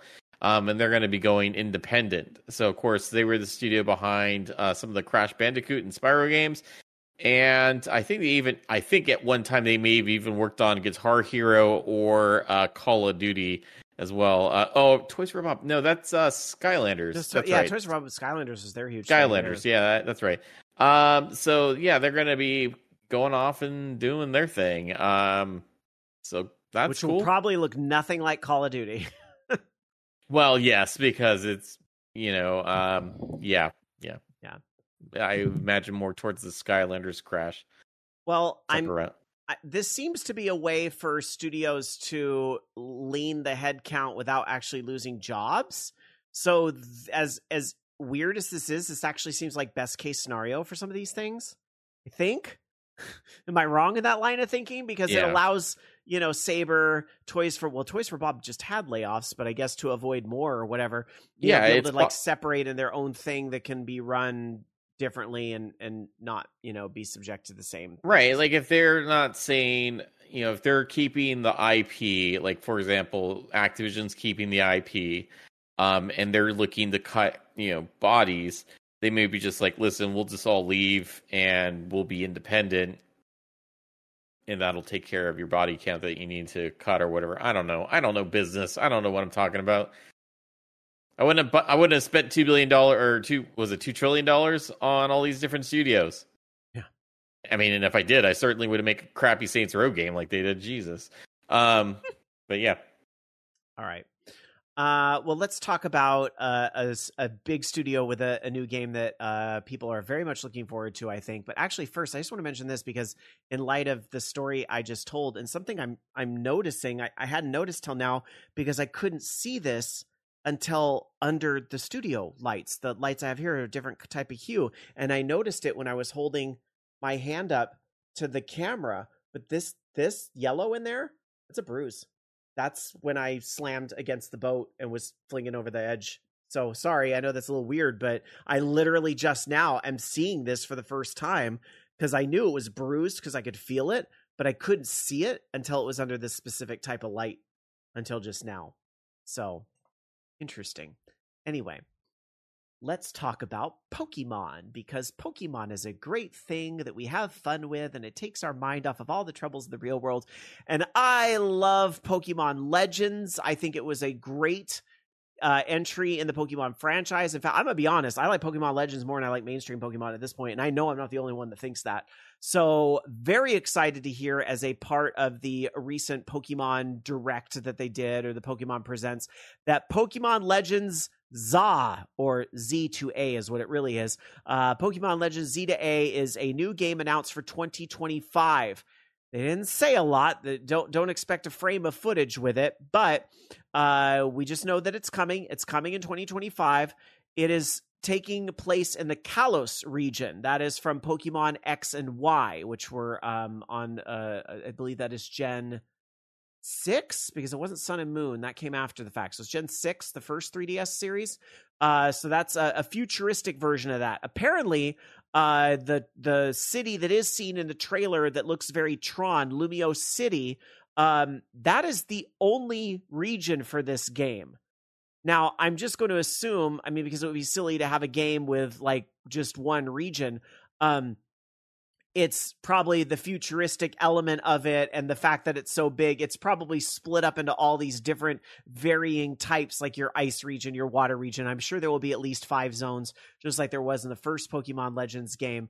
But a lot of people are like, oh, Pokemon Legends Z2A is only in Lumio City. I think there's a lot of asterisks with that. I think you can still expect a pretty varied game there.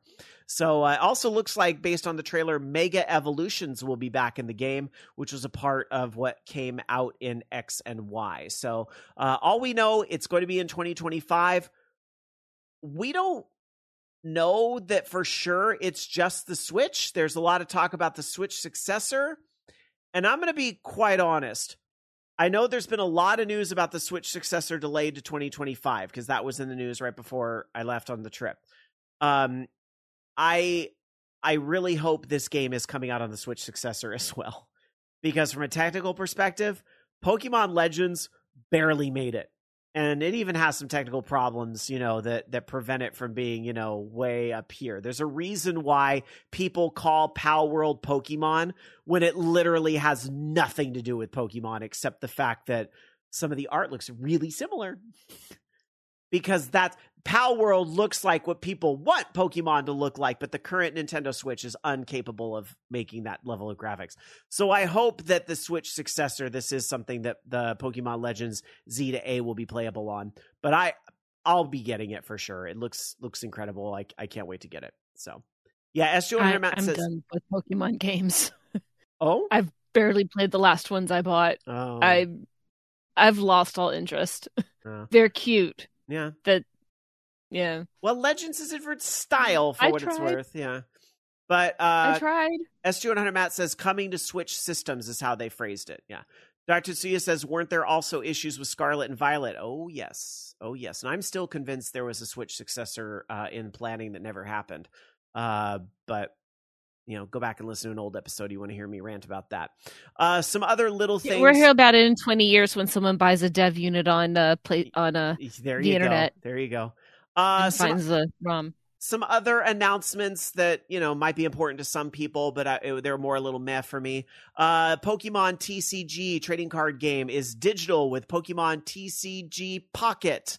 There is a Pokemon TCG online already, but this is a new game. TCG Pocket will have new elements.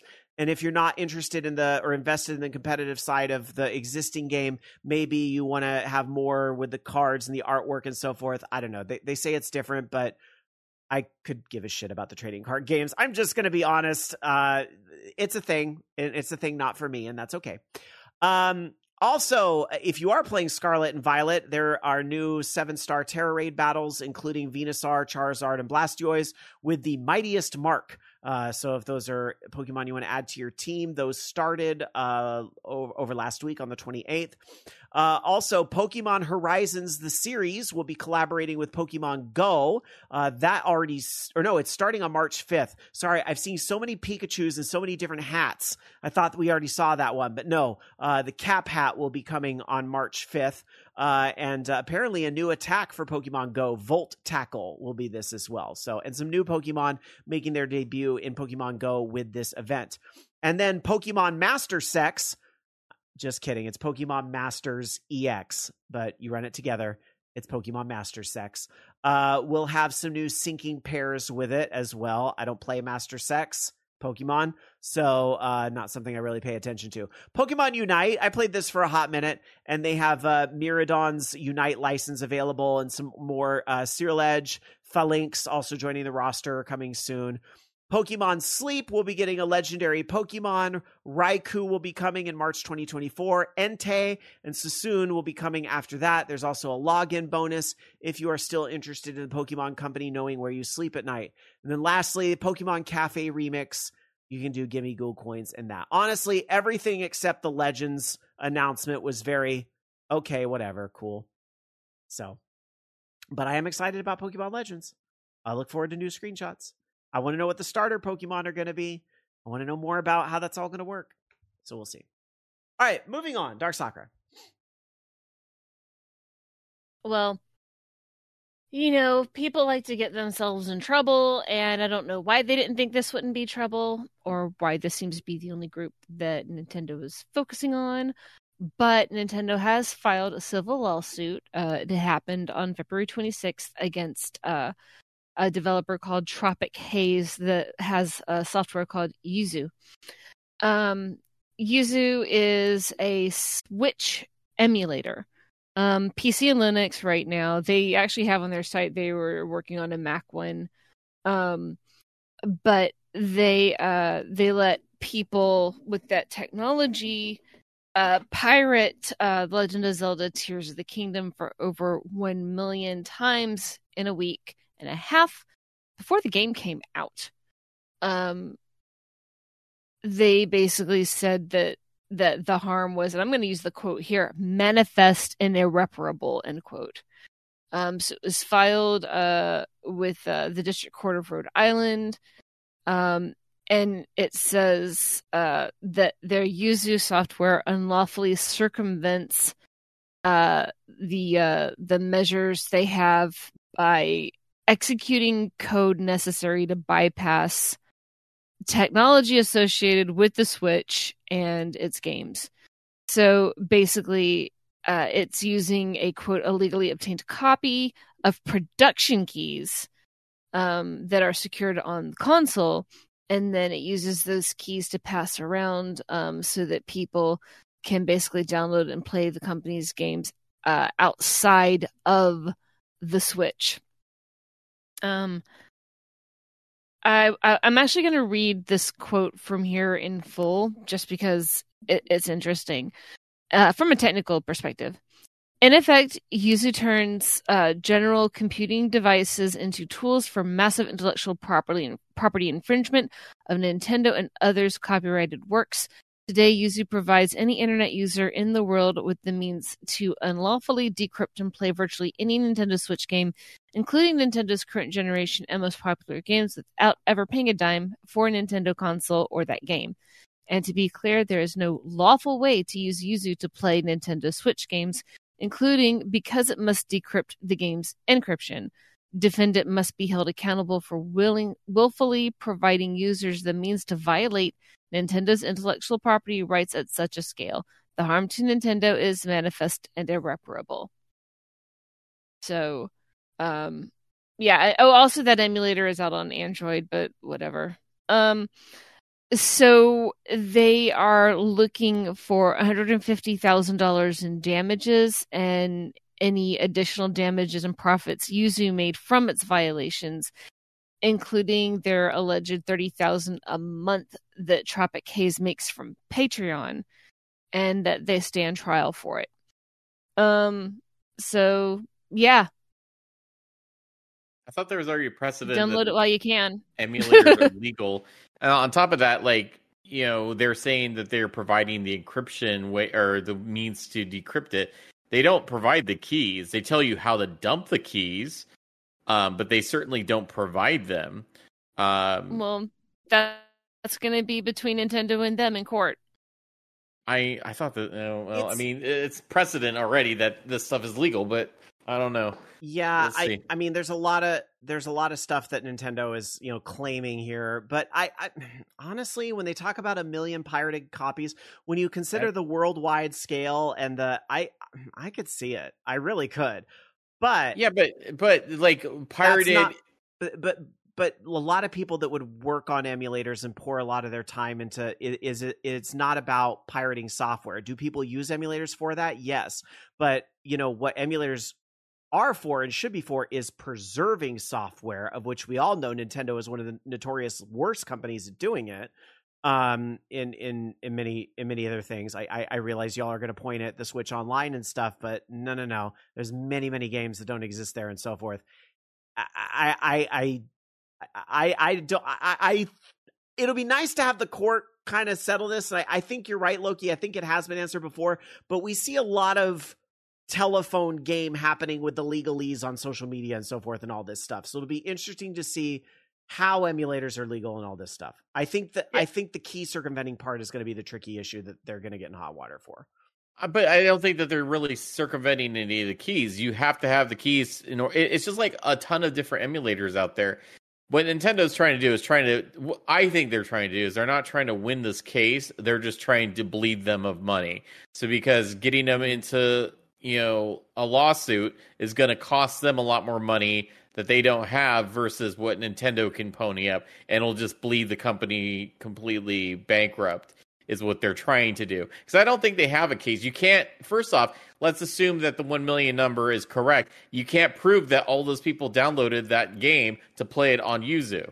You can't prove that. Like, literally cannot. No, I agree. So to prove the causation that, well, because this emulator existed, all these copies got pirated, that's not necessarily true. Like, there's a lot of things you played on actual hardware. The piracy issue is different from the emulator issue. And I absolutely believe we need emulators because that's the only way this industry is going to have game preservation at the end of the day. We need it. I understand where Nintendo is frustrated when their metrics and whatever they're looking at is showing them that they've lost, a million. But we can have a deeper. These were 1 million people that were never going to buy the game in the first place. There's a lot of people that pirate things because they can. A lot of people that pirate things because they can. But that is a separate issue from the emulator. But yes, the way Nintendo sees it, if they shut down the emulator, then those people have nothing to play this on. They use emulators on their console. I know. I found a couple of others. What do you mean? Switch ones, and one of them for the Mac specifically.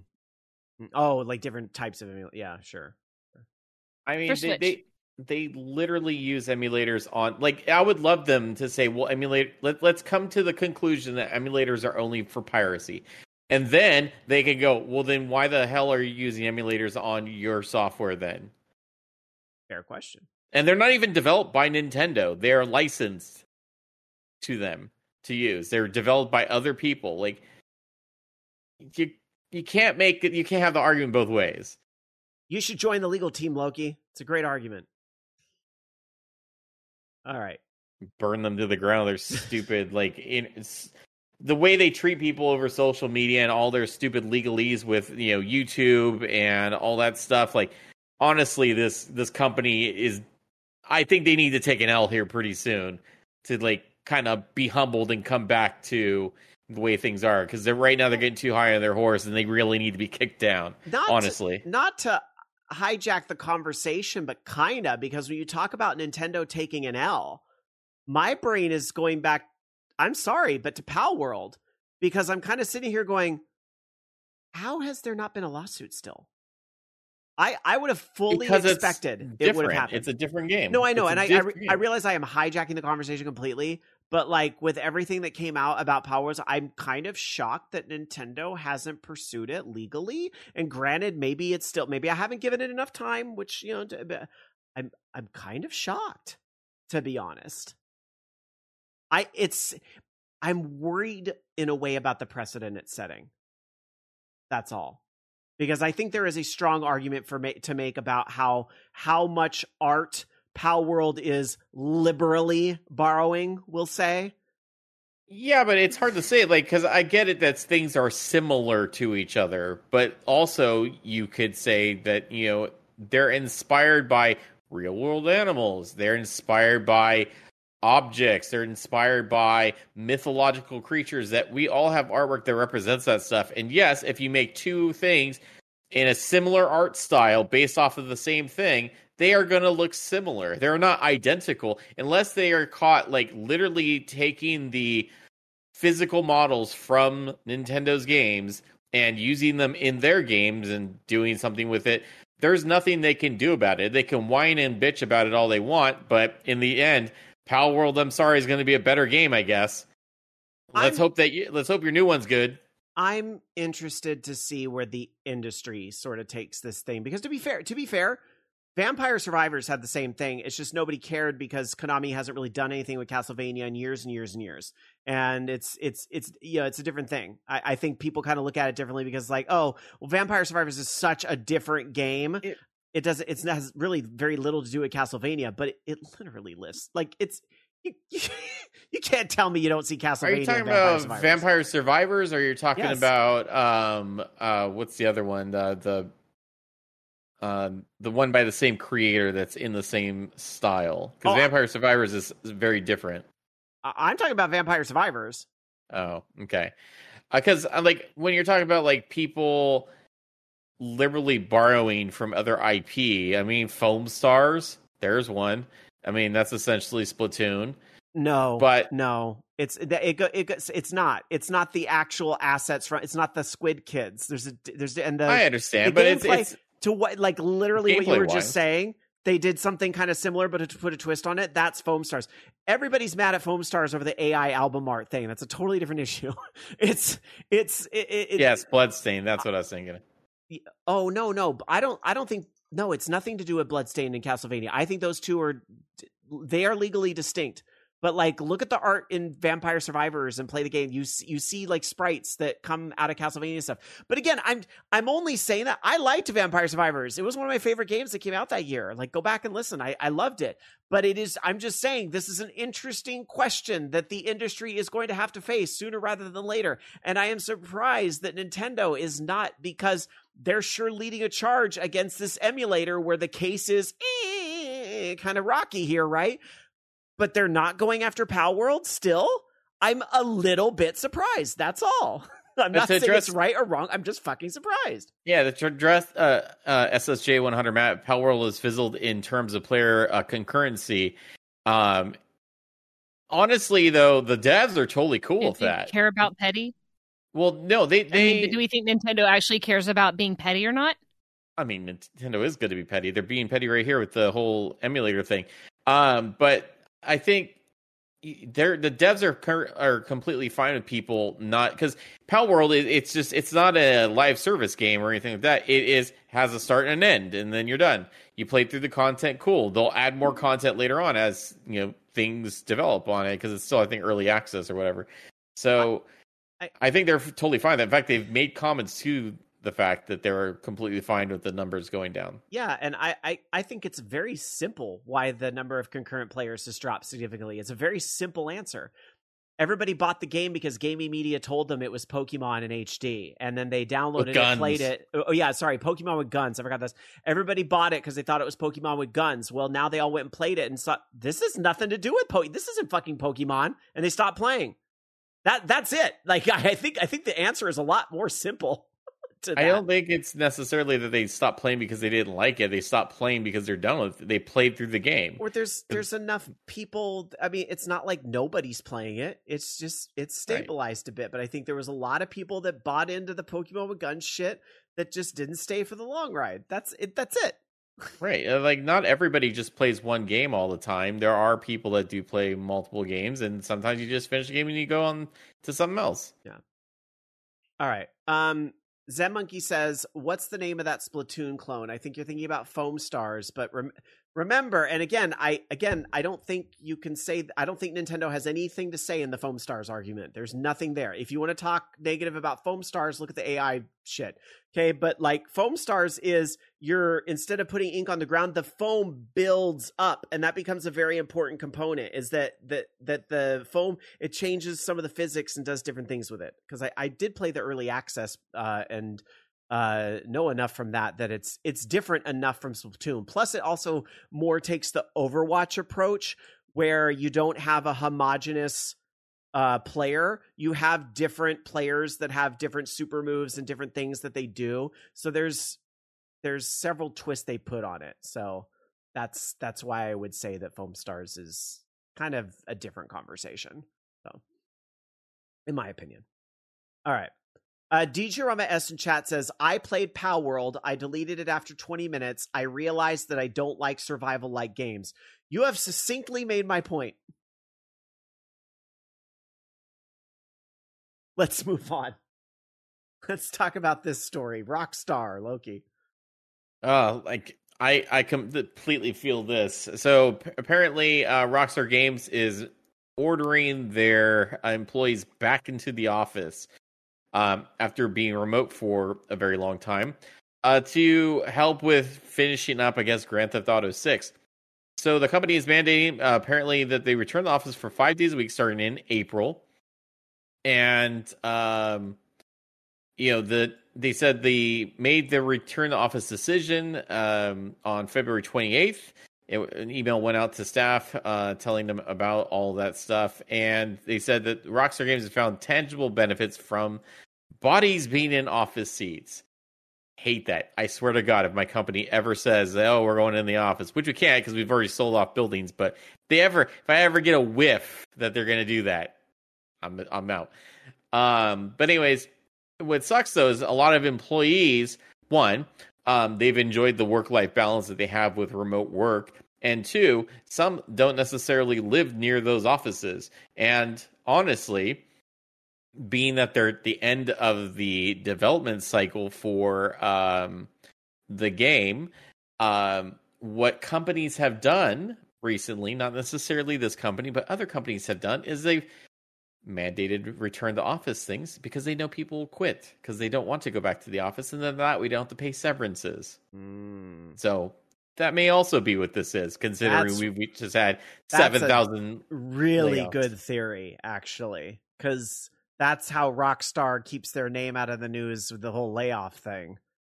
Well, they're already in the news because people don't like this mandatory return to office, and it's ridiculous. Mm-hmm. And also considering that they probably also, make them crunch for this stuff as well. So they said, speaking anonymously, many of the employees have reiterated that, working from home has been a lifeline to many of us, that they need to rethink their reckless decision about making and engage with their staff. That also they fear that they'll have to work late hours in the office, which would mean they would miss out on spending time with their families. So, I don't know. We'll see what happens. It's gonna be issues like this that are going to push the game industry more and more to unionize too. I think this is going to be they do have a union, so that's the thing. Oh, so really? the IWG yes, so workers in the IWGB Game Workers Union at Rockstar are pushing for transparency over pay and promotions, a healthy and inclusive workplace culture, work-life balance centered around what each worker needs. And they said it's unacceptable for Rockstar leadership to have gone back on their word time and time again and have ignored workers' requests for basic working conditions. Workers across the industry are done with letting executives make reckless and harmful decisions about Rockstar workers and are showing us the start of what can come if they're continually ignored. There is no better time than now to join the union. And fuck the man. Honestly, I'm all for unions. Grand Theft Auto 6, that trailer that came out not that long ago, looks really good. And if a good chunk of that was made at home, I'm sure that game's been in for years and years, including prior to COVID, but the game looks great and doesn't seem to have been affected negatively by the work from home. So I'm very, but the whole work from home thing, I think is going to be, I don't know, I want to sit here and say it's going to be something where employees will choose, and employees that'll be a selling feature basically for a company, and that people with a lot of talent will tend to gravitate towards those organizations. But I say that, yet in the face of all these layoffs happening, I'm not so sure it's that simple, unfortunately. So maybe, and I would hate to think Rockstar is making an opportunity of that situation to do this. But if it sure doesn't look that way, interesting. Anyhow, we'll see what comes of it.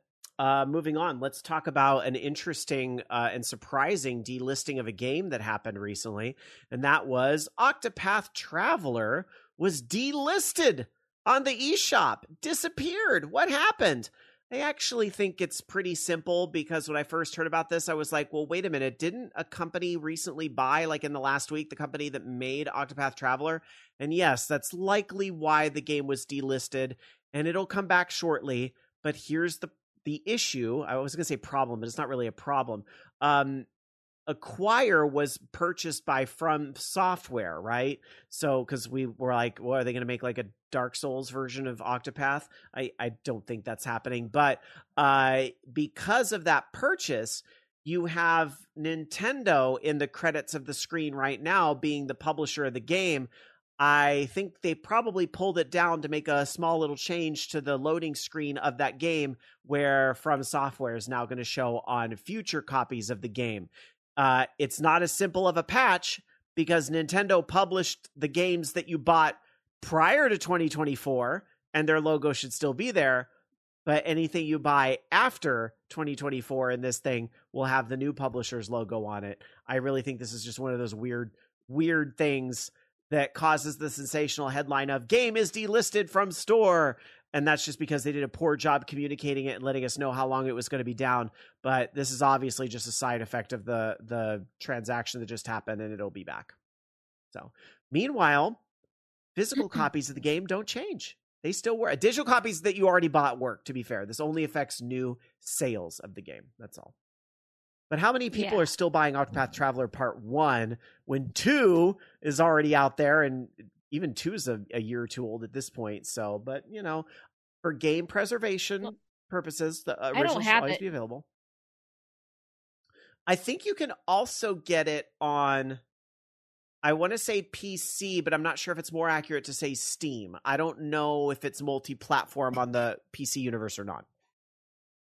So, all right, moving on. Dark Sakura.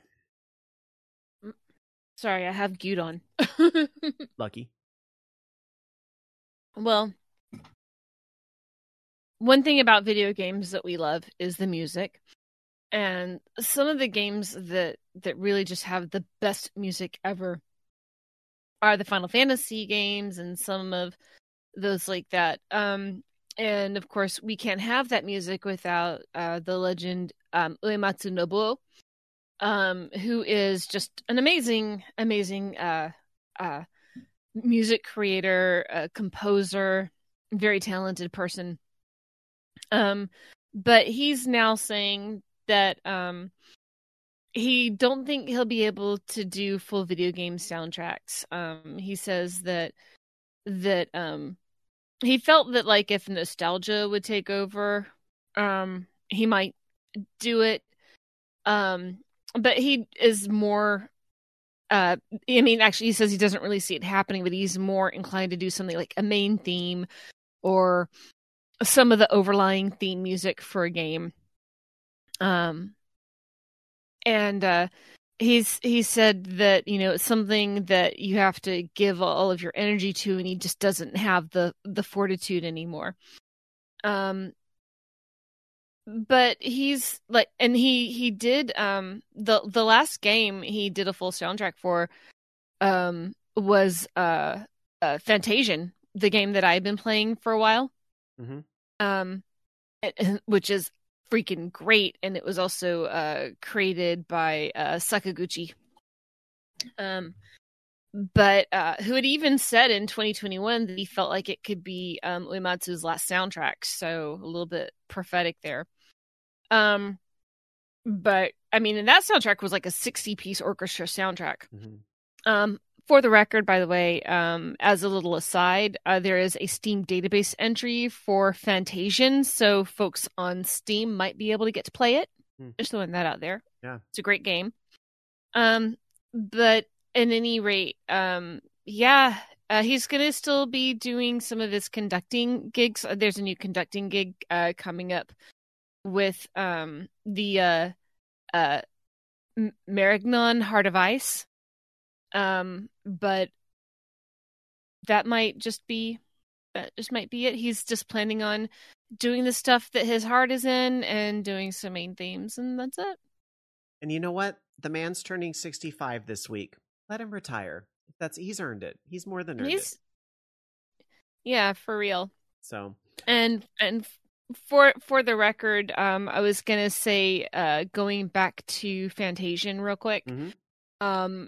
It was seen on SteamDB as listed on there, but it was done by Studio Mistwalker. And on the Uematsu and his legacy or what have you, you know what, Final Fantasy will be fine. Soken is doing amazing work with 14. 16 was fine, but 14 is great. I don't know who did. Maybe somebody could tell me in chat, especially the recent 7 Rebirth. I don't know if it was the same composer that did Remake, but I would say which again was all based on Uematsu themes, but there's some original pieces in that too. Whoever arranged Final Fantasy VII Remake did a very good job as well, quite honestly. So Uematsu's legacy is in good hands. Square Enix will be fine. All right. Questbuster in chat says, Uematsu deserves a rest. He's done so much and has made a huge multi-generational mark for so many. Yes. SJ100 Matt says he said that it takes 2 to 3 years of nonstop work to make a soundtrack. He's tired and deserves the rest and consult when he wants to. I know he had health stuff, so if anyone deserves time, it's him. Yes. Very much that. I always think back to the memes of the creator of Smash Brothers where it says, "Never ask me for anything ever again." I'm just tired. I want to sleep. Sakurai. I get that. Those memes of Sakurai. Never ask me for anything ever again. Moving on. Let's go to Loki. Let's talk about more canceled things. So I completely forgot that Respawn was working on a Star Wars game at EA, but apparently they were until now they're not, because apparently Respawn or IGN reported that Respawn's in development Star Wars FPS game has been canceled. So that's unfortunate. But, I think a lot of this comes from the layoffs, cutting projects and whatnot. It would have been cool to see, but we're just never going to see it. Unless artwork from the game leaks out on people's resumes. Well, and I wonder if this is one of those things where, again, perhaps the game was designed to be one of these games as a service. It being an EA game and a Star Wars, I'm sure it was planning to take dollars out of your wallet consistently and without shame.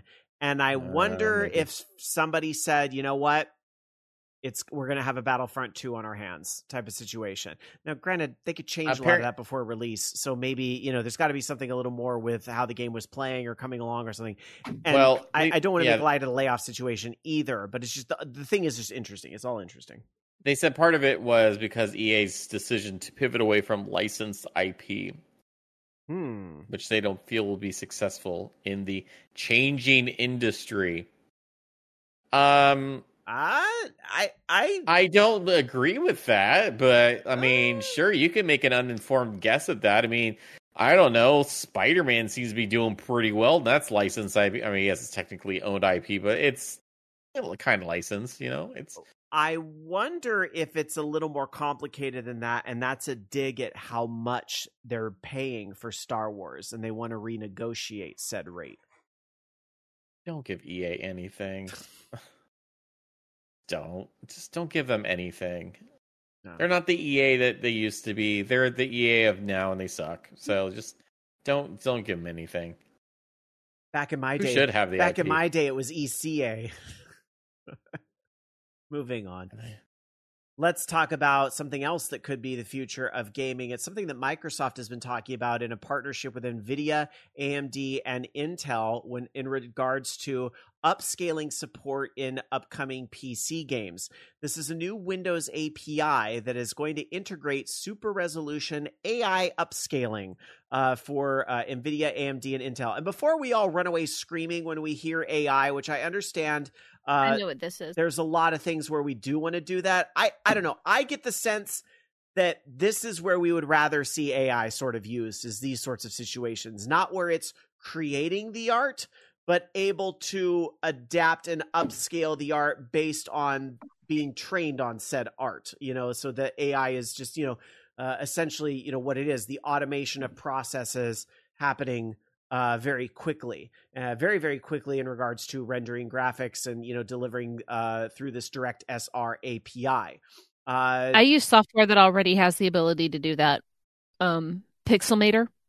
It has the ability when you resize something, invoking super resolution, which is literally what it's called. Yeah. To especially in the case of what's the word I'm thinking of reducing size, instead of getting some of the fuzzy kind of weird scaling, it cleans it up, but it also does the same thing for enlarging, although I haven't tried a massive relarge in it. But yeah, it's been there. The ability's been there. I've been using it for at least a year. Well, the super resolution feature was spotted in a test version of Windows 11, which is supposed to be using AI to make supported games play more smoothly with enhanced details. So this API is going to, play into this.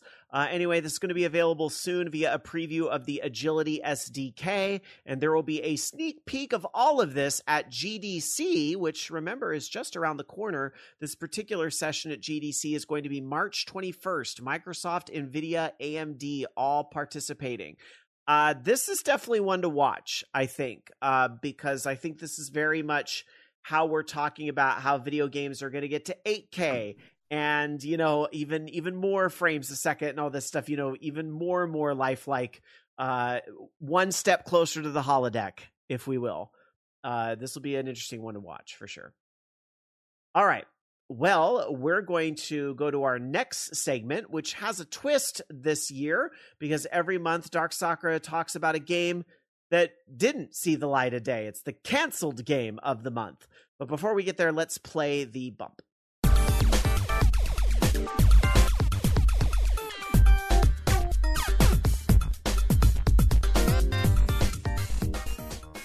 And now it's time to travel back to a simpler time where I'll dive into the vault and pull out a classic and tell you about it.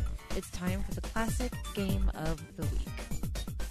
All right, but as mentioned, it is a canceled classic game. So Dark Sakura, what is the classic canceled game of the month?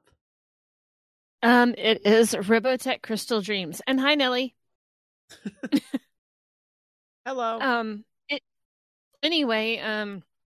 Is a canceled Robotech game that was in development for the Nintendo 64 by GameTek. And I am calling it Robotech because it started its life as a Robotech game, not as a Macross game. But we'll get into that in a second. So basically, the overall plot of this is that you play as someone named Kyle Bartley, who was a Veritech pilot who had been disgraced to his former Robotech Defense Force.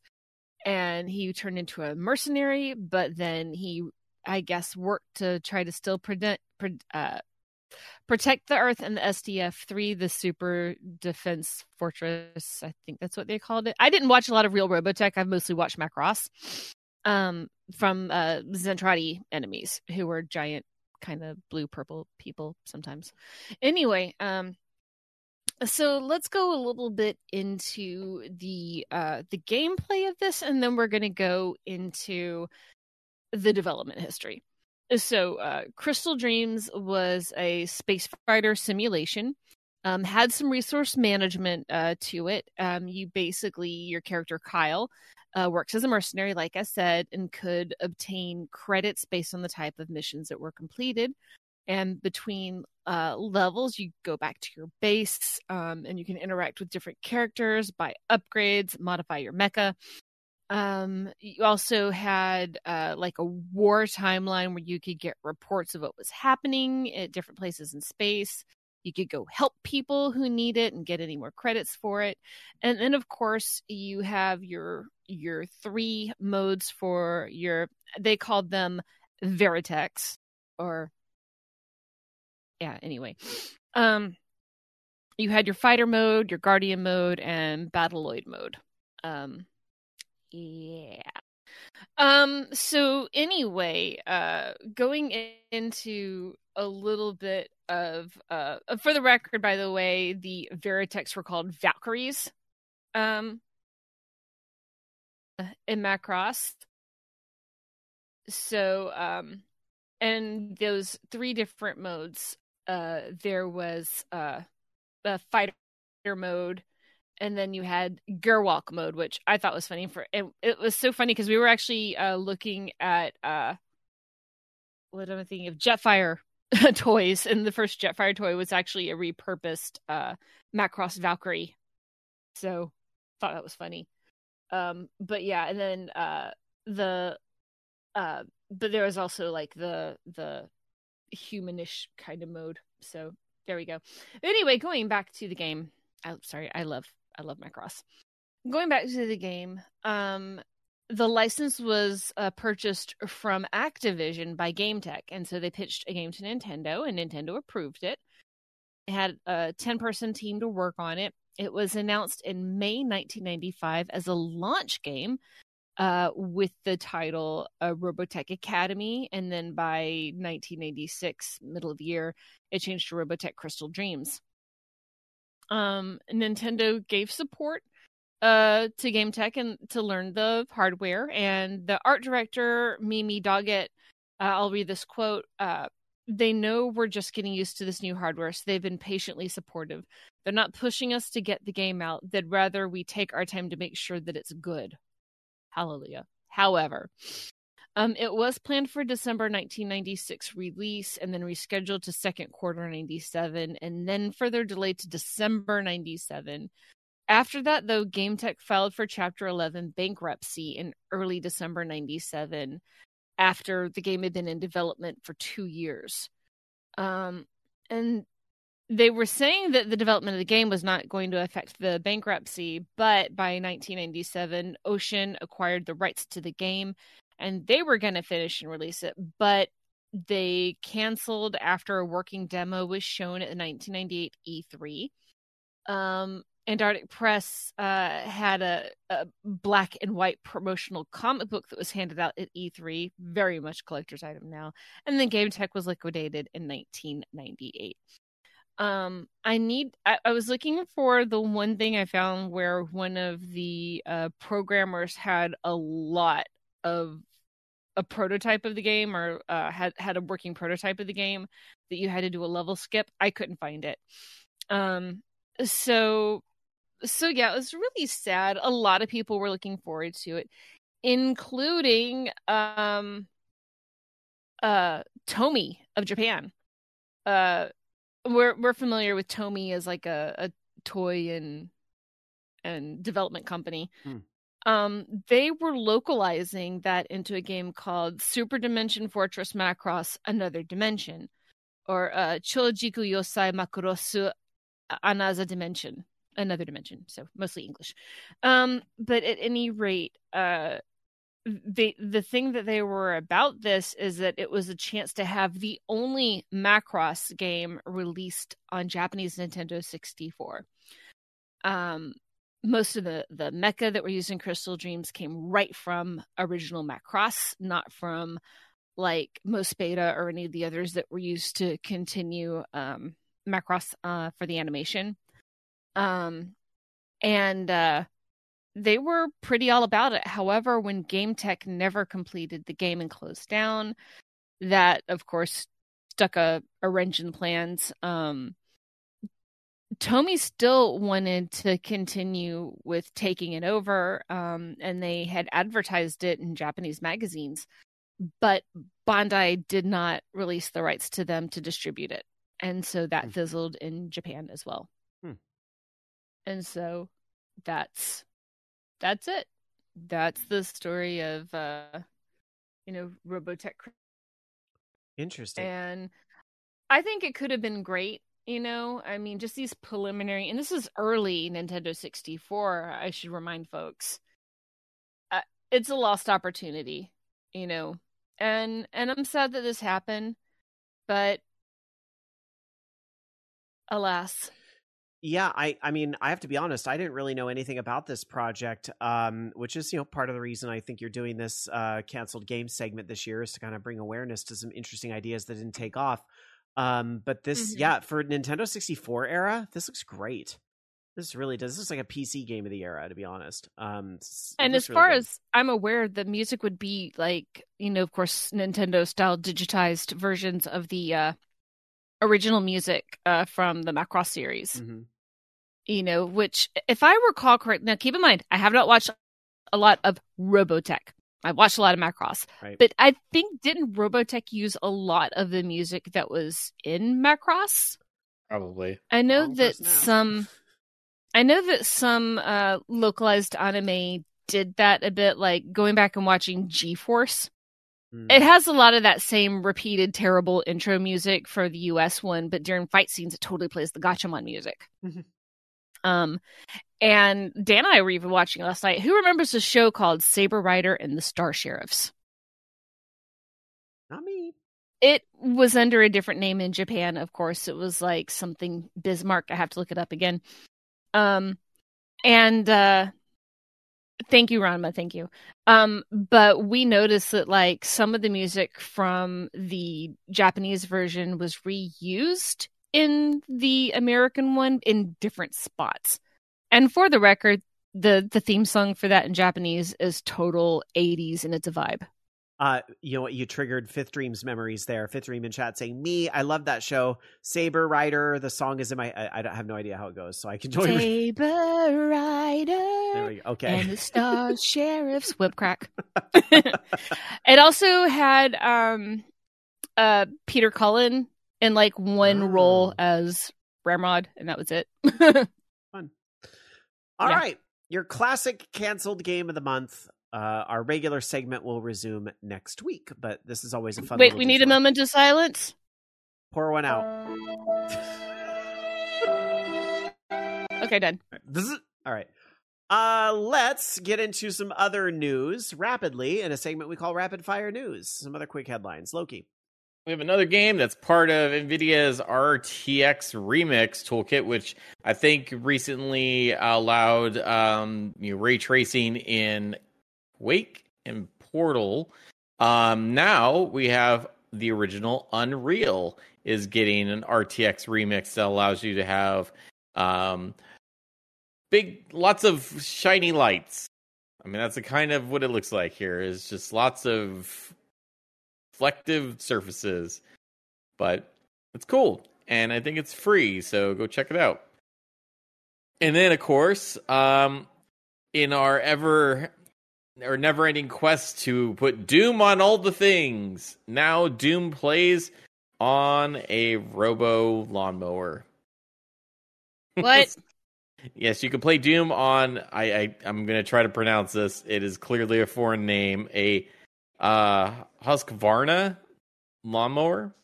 It's a $2,000 lawnmower. A tech and construction brand.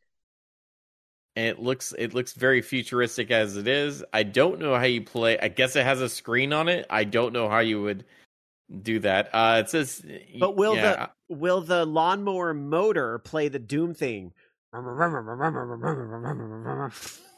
Can it actually rev to the theme? No. Yeah, the blade starts spinning when you use the chainsaw. Yeah, that'd be scary. Yeah. I don't know. It's neat that you can do that. But yeah, it's coming in April. He'll allow you to do that. Dark Sakura, what do you have? The best news ever. Oh boy. And the most expensive news for me in my house. So Multimorphic is a pinball company that does their P3 table, and P3 is a modular pinball. So you can change out one unit for another. I have Weird Al. Yeah, the Weird Al machine. I remember this from Southern Fried Game Expo. Yeah, which has like a video part of the table, and then an upper field, and it plays all kinds of fun stuff.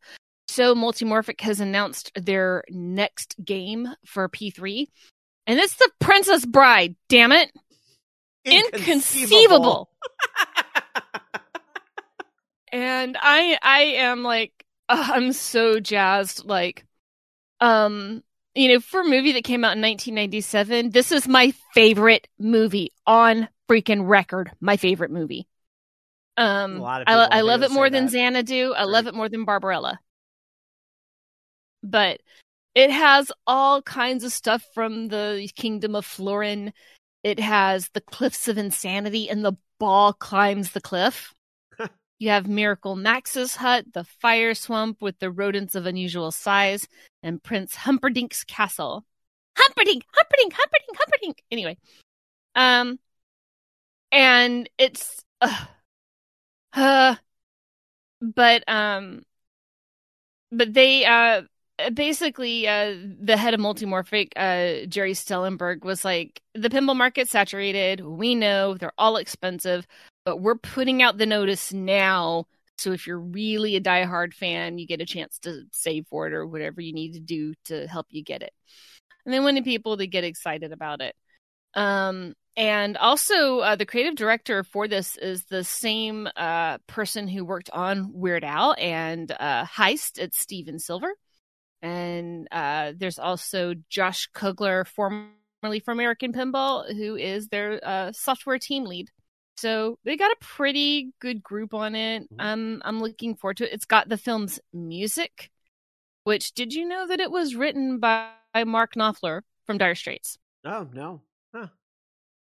Yeah. And so it had been adapted by Paul Ferrer to fit the gameplay, and has a few extra tracks that were created just for the game. And it looks gorgeous. I love SSG 100, Matt. Never get a tilt against a Sicilian when death is on the line. I was just about to read that too. Yeah, it's funny. I was gonna Stardust is also a good movie. I would play that as a pinball too. I was gonna say you just have to convince Dan to get this as a table. You think it'll work? It'll take a miracle. Bye. So I have to tell I have to tell you something from and it's in the book As You Wish, mm-hmm. which was by Carrie Elways, and it says memoirs of doing the movie. Mm-hmm. About, a sword fighting with a broken toe, thanks to Andre the Giant. But they said that the whole scene with Miracle Max was ad-libbed completely with Billy Crystal. Oh, wow. And that he was laughing so hard while he was supposed to be dead that they had to change him out for a model. That's for a dummy. And that also, Mandy Patinkin broke a rib holding in his laughter. I just want to quickly acknowledge as well in that scene Carol Kane, who I fucking love. And I love her. Speaking of actors and actresses on my Star Trek cruise bucket list, we're like, God, I hope they come to the cruise someday. Although she's way too Whoopi Goldberg's on that list, and she's way too A-list ever. I feel like Carol Kane, she doesn't need the money. She's got a lot of work. God, I love her. Yeah, the two of them made the entire scene just how well they played off of each other. Yeah. Although, my favorite thing in there was her going, Humperdinck, Humperdinck, Humperdinck. But that movie is great. All right. Well, moving on, let's talk about the Sega reboots that have been rumored for some time. Some of the rumors and things, leaks, I guess, if you will, are really gaining fire. I feel like we'd heard some of this before, that we heard that Crazy Taxi and Jet Set Radio are supposed to be coming as games as a service. Oh, boy. So these reboots, I should say, might not be exactly what you think of. But apparently a well-known Atlas leaker who had announced the Persona game remakes and so forth has gone to Twitter to talk a little bit about these games, and that there are not only the games as a service reboots, but there are also remakes that will be made as well. So that's kind of refreshing too, is that if you're like, God, I can't stand these games as a service thing, it's not my style, at least you could get the originals. And God, I hope Crazy Taxi still has that deal with The Offspring, because that song just really makes the game. So anyway, in a series of tweets, the leaker MBK KSS TBHZ5 says, yes, it's modeled after AAA live service games like Fortnite. There's plans for live events, collaborations, and customizations. The current plan is to create a live service, games as a service reboot, as well as a remake of Crazy Taxi. There is a survival mode with up to 100 players racing in the reboot. Fortnite and GTA Online are some of the main inspiration for the current Sega Super Game Plan. Sega wants to be competitive in the live service scene and use classic IPs in new ways with new technology. Both Crazy Taxi and Jet Set are live service games that are also having remakes before the reboot's release.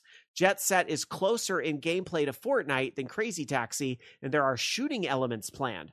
Jet Set Reboot has graffiti and shooting gameplay, an open world concept with exploration as focus. There are new characters and story too.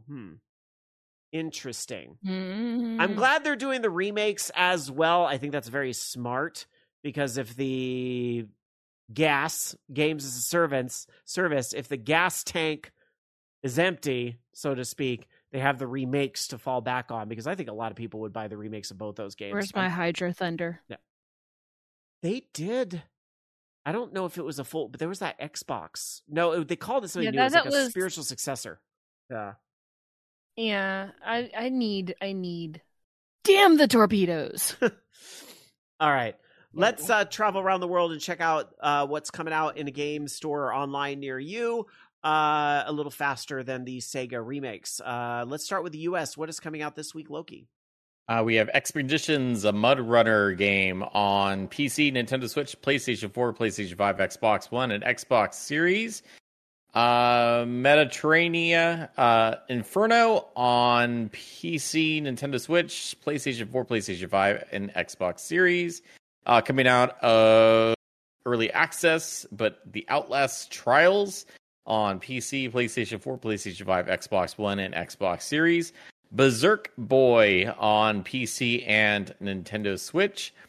As Dusk Falls on PlayStation 4 and PlayStation 5. Top Racer Collection on PC, Nintendo Switch, PlayStation 4, PlayStation 5, Xbox One, and Xbox Series. Ancient Weapon Holly on PC, Nintendo Switch, and PlayStation 5. Unicorn Overlord on Nintendo Switch, PlayStation 4, PlayStation 5, and Xbox Series. Sounds like some people I know. Unicorn Overlord? Mm-hmm. That same game is on my Japanese list, and I just have to say, I think it's false advertising. This is an AI Willy Wonka situation because I do not see any fucking unicorns in Unicorn Overlord. Do you see a unicorn here? No, I see a furry, but I don't see a Unicorn Overlord. But it's just a game. It just looks like fucking about tops. It looks like it's just fucking Suikoden, but with a full cooking simulator. Because of course, the Japanese has to have realistic cooking mini games in it because of course. I'm doing a question. Are there unicorns in Unicorn Overlord? Well, it says, the person, one of the main characters of the game is now an adult and bearing the magical ring of the unicorn. Oh. So there is something unicorn tangentially related to it. Needs more unicorns. Anywho, also very tangentially 7 out of 10, not enough unicorns. Tangentially related to Unicorn Overlord. If you cannot create your own Unicorn Overlord in that game, perhaps in the custom character creator for WWE 2K24, you can create your own wrestler named the Unicorn Overlord on PC, PlayStation 4, PlayStation 5, Xbox One, and Xbox Series. That's it. I love this as J100 Matt for making a Last Unicorn reference. Just a bunch of anime Schmedrick the Magicians. Perfect. Also appearing in Unicorn Overlord, Candy Mountain. All right, anyway. Candy Mountain, Charlie. It's a magical Leopleurodon. I just watched that the other day, by the way. Again. And why did you watch Homestar Runner as well, and the rejected cartoon by Don Hertzfeldt? I did watch the rejected cartoon. For the record, I actually introduced somebody to it. All right, let's go. My to Japan. spoon is too big. I am a banana. I'm a banana. Movie, but if you've never seen the rejected cartoon, do yourself a favor. Pause this show. Hertzfeldt. Don't stop. Don Hertzfeldt. Pause this show. Don't stop, but pause it. Go watch that cartoon and then send us an email, participate@orangelaunchradio.com with your thoughts. And I want you to know, I saw that on the big screen years ago, probably high. And I say probably because I wasn't doing weed, but everybody around me was, and there's only so much of that around you can take. Yes. Spike and Mike.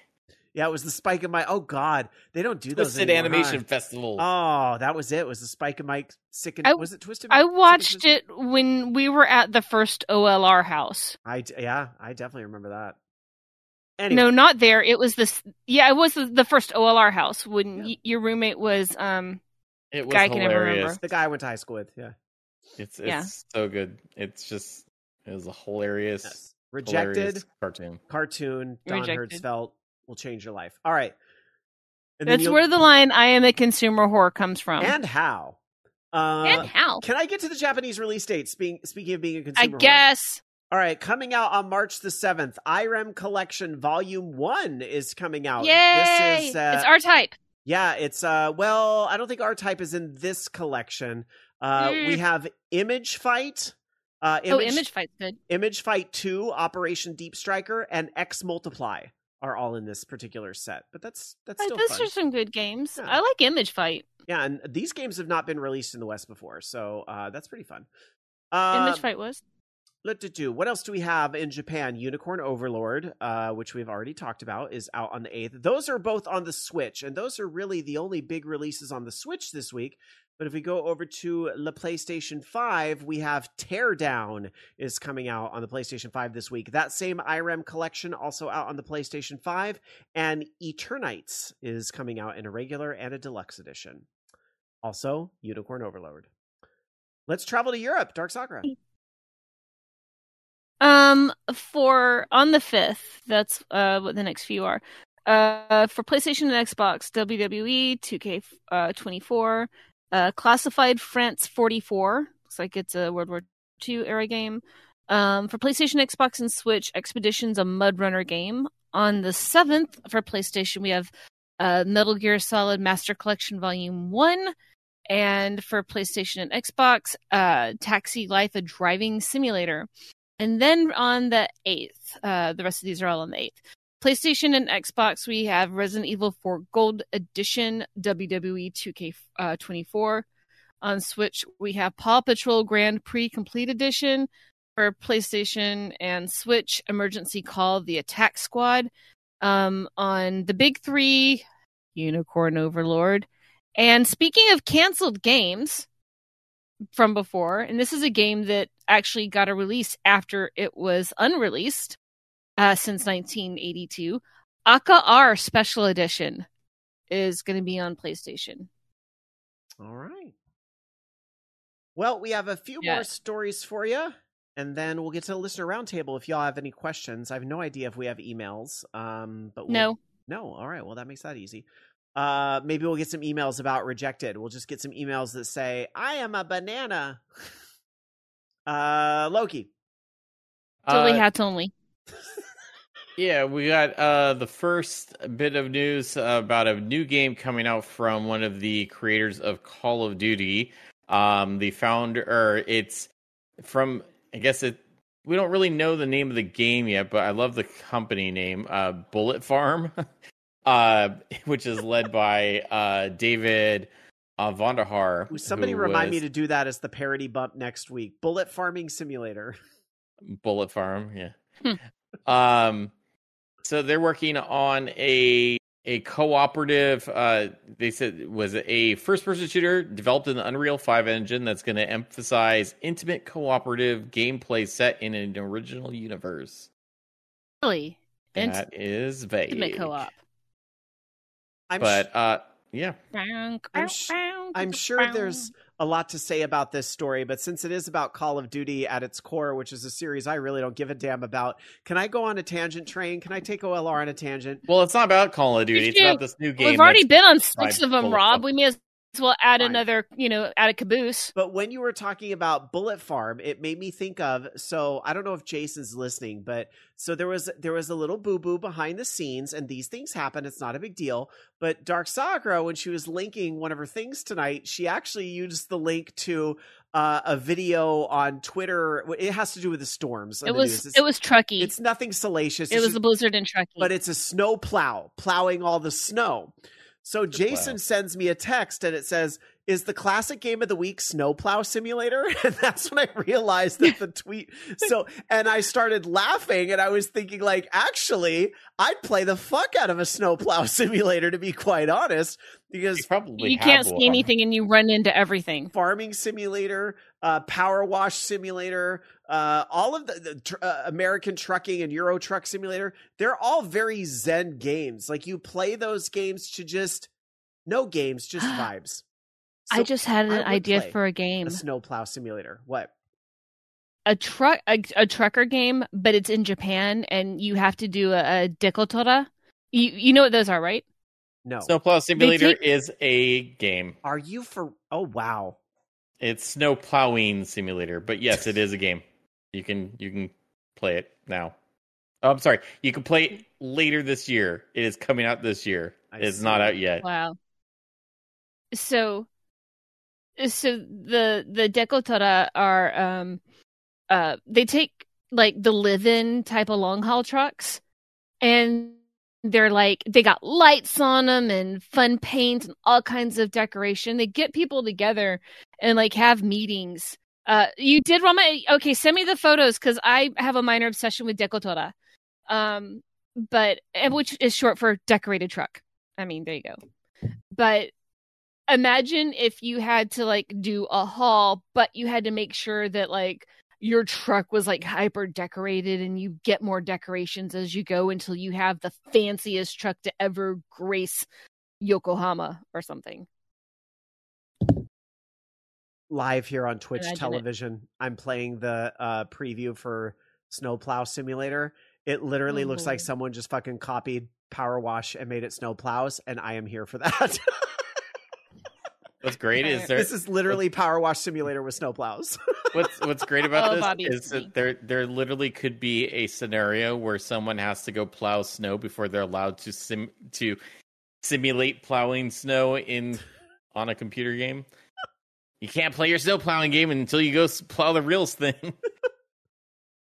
Anyway, just like. Oh my god! Well, I'd like to. I found there's a picture here of a guy who has a chandelier in his truck. Anyway, I just want to thank Dark Sakura for her mistake, because now I've learned that snow plowing simulator is the thing I need in my life. There's no such thing as mistakes, only happy little accidents. Thank you, Bob Ross. All right, moving on. Let's get to this. Could you imagine? I wonder if like Optimus Prime turned into a Decotora, if that would be the Transformer version of drag. All right. Let's do this last story, which was what Jason had referenced in the intro tonight. It's a little Loki, take it away. I don't know what to say. Yes, apparently there was a study done in Norway examining how video games influence children and their social behavior and their spending habits. Apparently, younger players are being bullied over the lack of their cosmetic skins, or using in-game items, are using in-game items to be more popular. Yeah, that's interesting. It's in Dead by Daylight a little bit. Children may experience being called poor if they haven't spent money on their character. Children who have spent money on their in-game character can gain increased attention and other advantages, thus buying popularity. That's what the game companies want. This is dumb as hell, but I also feel like there was a form of this when we were all in school, and it was... Yeah, it's like, why are you wearing the Walmart knockoffs when kids are cool? Yeah, or why do you still have an Atari 2600 when the Nintendo's out? Type of thing. It's that type of thing. I think it's just because it's free to play games, and yeah, like you said, Loki, this is what the companies want and so forth. I think that's why it's making headlines. And yeah, Dark Tetsuya is really right. They'll find any reason. Shoes with Velcro were cool, kids. Evil, for the record. Yeah, either of y'all, why would you wear shoes with Velcro? Because they're fucking comfortable. Do you know why are you wearing pumps? My favorite Aldos are the ones without laces, and I'm not apologizing. Oh no, but it was cool when in the I'd say mid-ish 80s when I was in elementary school, or sorry, late elementary school, like going into middle school. It was like the thing was laceless Keds, where you just sewed them close, or you sat on the heel of your Keds and turned them into mules with no laces. Oh no, I remember. So right about the same time, Dark Sakura, when I was in junior high school, I remember what the must-have thing was with shoes: the pump shoes. You remember the little pumping shoes? Mm-hmm. I was in high school by then. Were you? I thought that was... I think no. I was in middle school. But I think that era, the early 90s, it was all about the pumps. Yeah. So. Yeah. No. The thing too is like, if your parents screwed up and bought you the wrong kind of jeans, then you had to peg your jeans. My gosh. In the 80s. So silly. SG100 Matt says the missus is a school teacher, and she's had kids fight over being made fun of for having basic Fortnite skins. Those kids are 10, so yeah, it's a thing. Silly. It happens in Dead by Daylight, though, where you make judgments on whoever's in your lobby based on if they've got default cosmetics or not. It's like, we either have someone who's trying to dupe someone, an actual noob, or someone who got banned from their account and they're going to play like an asshole. Pod Culture in chat says early 90s. Hell, I was out of high school. Damn, I'm old. Yeah, you are. I didn't know you were older than me. Because I graduated in 94. What else am I supposed to reply to that pop culture? But if it makes you feel better, I meet people that are like, especially through the horror hosting and stuff that I do on the side, I meet people that are like, yeah, I was born in 1998. And it's like after I graduated high school, and I'm always like, I'm going to pass away. All right. Anyway, yes, No, Rama, class of 96. I'm just like, my thing is like, especially with what I do when I'm on the phone and I get people who are my age saying, well, you could probably be my kid and blah, blah. I'm like, I'm your age. What? It's like, I just have a young voice and spite keeps me young too. Bobby Blackwell Maybe says, I should be spiteful. Bobby Blackwell says, my favorite is when kids ask, what was life like in the late 1900s?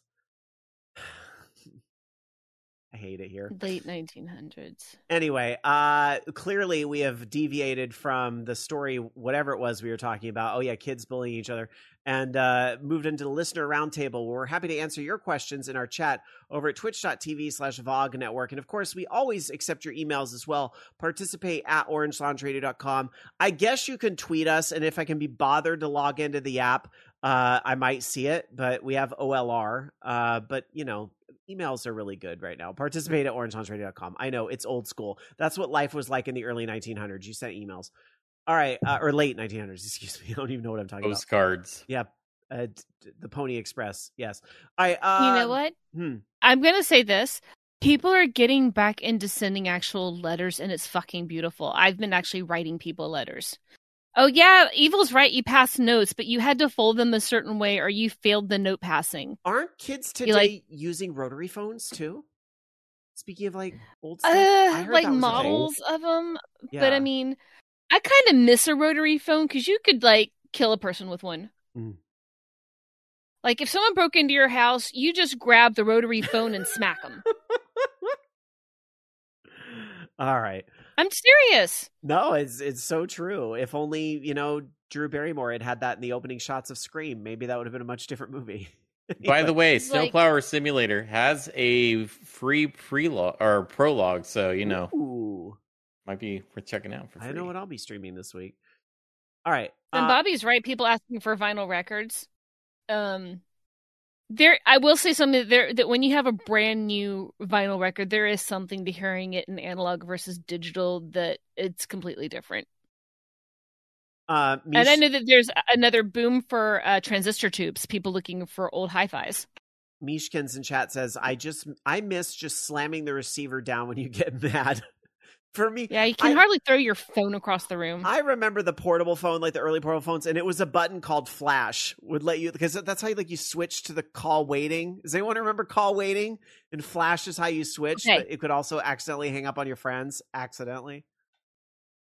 But if you didn't have call waiting, if you tapped that flash button to other people, it sounded like the sound when someone has a call waiting, like that kind of crackle. Because you could hear a crackle, but not the beep that the receiver got. Uh-huh.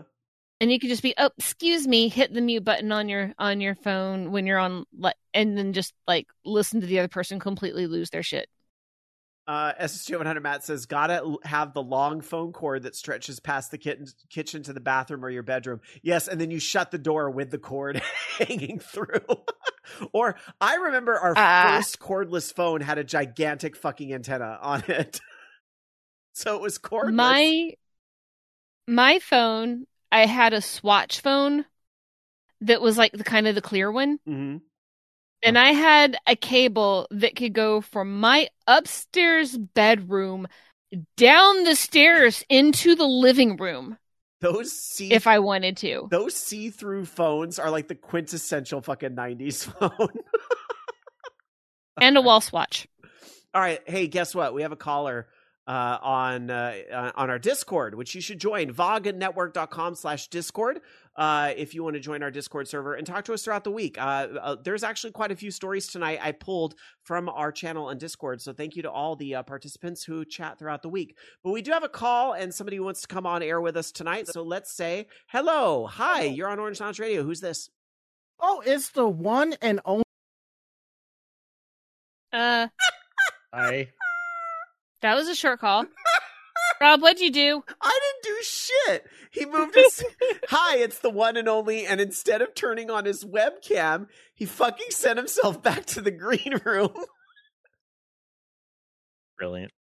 Did you mean to say the one and only fucking Houdini because you disappear? He did it again. Stop it. Rama, stop it. Is it working now? Stop it. Is it working? We hear you. We hear you. We just don't All see right, you. There we good. go. There you Good. are. There we Good. go. All right. See, I have a convention coming up, and I don't need this stress. Yeah. It looks like I'm going to have to pull Dai Tenchi down and do a clean format before things kick off. Perfect. Pod Culture said Rama hit the flash button. Wait, quick. Rama. Before you get to whatever it is you really want to talk about tonight, what was the phone you had when you were in junior high?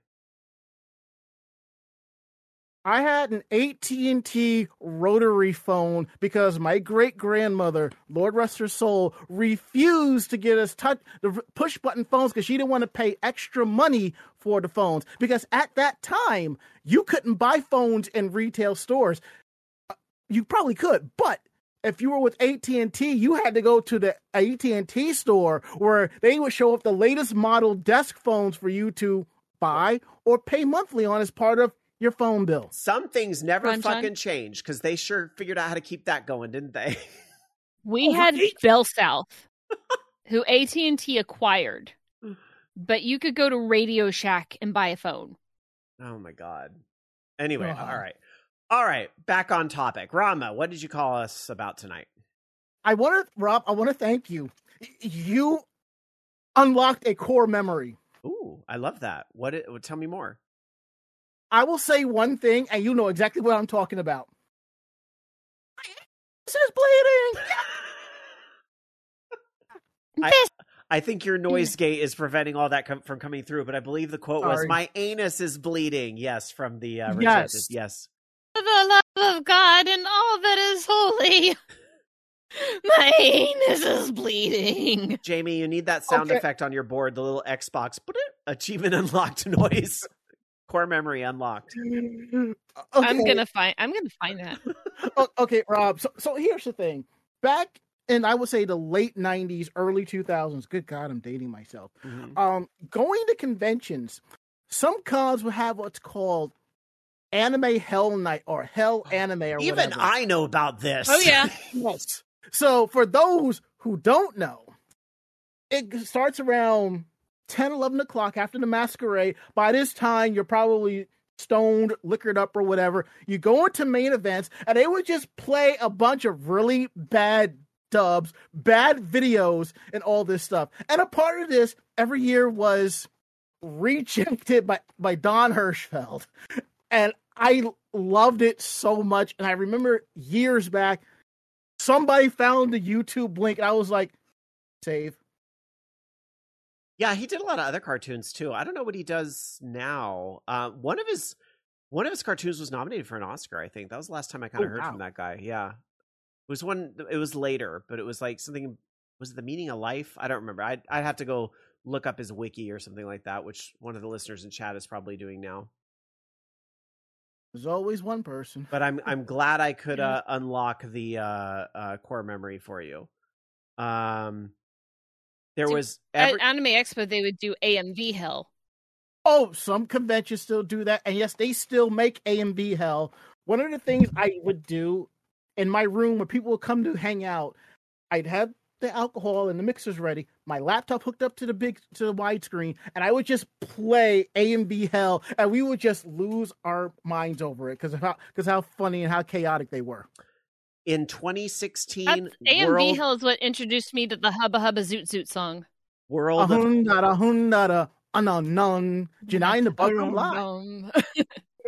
We were just talking about this on another chat a couple of weeks ago. Good God Almighty. Just quickly, 2016 World of Tomorrow was his film that was nominated for Best Short Film at the 88th Academy Awards, but he did not win. He lost to another Bear Story was the name of the film that won that year.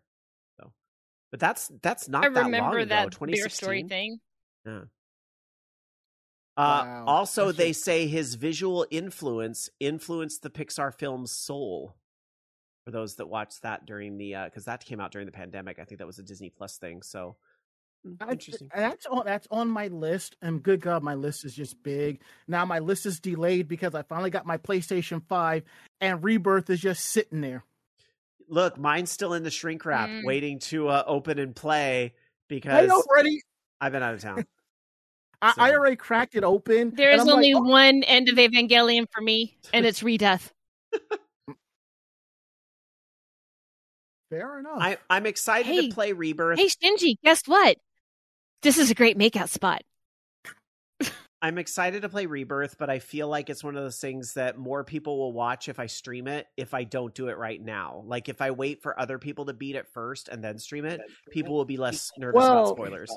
Because some people can't wait, and there are some places that like to break street date, the ending is already posted. But I'm sure. This is the internet and it's the modern time. So I am not surprised. I stumbled across it, watched 8 seconds, and walked away. I'm like, still going to play it. I don't know what the fuck happened, but it is what it is. Yeah. So we'll wait and see. I watched the Golden Saucer date night. One of them, and it made me happy. I'm excited to play and see what they did, because I think now we can just finally fucking talk about Final Fantasy VII Remake and the twist, because at this point with the second game out, if you haven't played that first game still, you're not spoiler sensitive about it. And here's the thing, and actually this should make you want to play it more. I think everybody at this point knows. Ain't dead? Well, Final Fantasy VII Remake isn't a remake. It is not a remake. Actually, I can't believe I can't believe I'm going to credit Bobby twice. An alternate universe. I can't believe I'm going to credit Bobby twice tonight on this show, but I'm going to. I thought his comparison to saying it is like the newer Star Trek movies was very, very on point, because it's like a story, but yet it's somehow very different. And I thought that was a very good comparison, what he said on his show tonight. So I guess or like the new Scott Pilgrim series on Netflix. Yeah, that too. Very that. So yes, that was so good. Oh my god! So, but Jamie, not that different. Wink. Wink. Okay. It really isn't that different. The new Scott Pilgrim was good, but I kind of want like a 90-minute movie to wrap up what they were planning at the end. Even though they said it ain't gonna happen, it would have been nice. Yeah. I will say this about Remake, and then I'll get up on out of here, because I was discussing this with a friend of mine, and she makes a valid point. She said that the whispers that you see towards the end of the game represents the angry fandom as a whole. 100%. Alan walked in the room while I was playing that and said, are those whispers like the angry fans saying, no, everything has to be this way? And that's because there's a whole thing around the ending, which again, I'm sorry, but we're now on the sequel. And if you haven't played, then you didn't care that much. So what they do at the end there, where the whispers reset a literal, somebody dies that's not supposed to. When that happened, I fucking screamed, by the way. I was like, what? I thought they would do something different. I didn't think they'd fucking do that. But then the whispers reset it all, that whole thing. And it was like, it's so on point. And I think Alan saw that scene. He was like, oh, were the whispers the angry fans saying, no, the game has to be exact. You can't fucking end the game at Midgar. You have to, disc 1 should end where disc 1 ended in the game. It's like, it's so on point. It's so on point. And it's then you find out another character ain't dead yet. So that's the very end.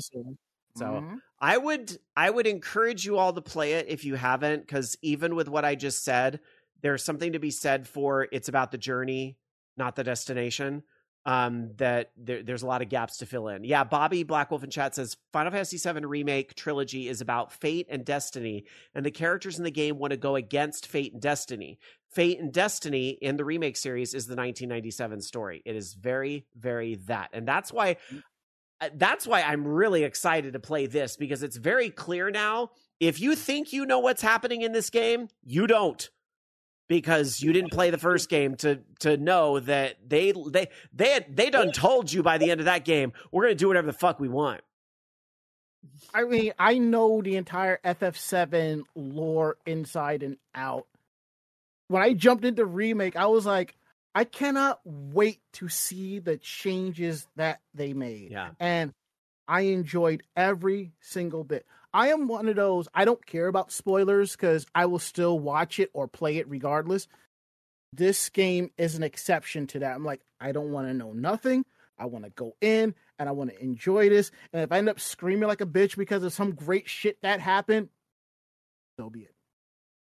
All right.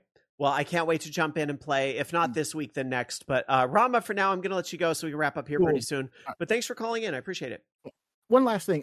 Because of all the discussion that we were talking about before I jumped onto the call, can we rename the show to Gen X Lounge Radio? Because it's kind of at that point right now. No, Rama, it's Woke and Gay Radio. I don't know if you were here. What? Woke and Gay Radio. Were you here for that discussion? No, but here's the thing, Rob. You need to go back and listen to the start of the show.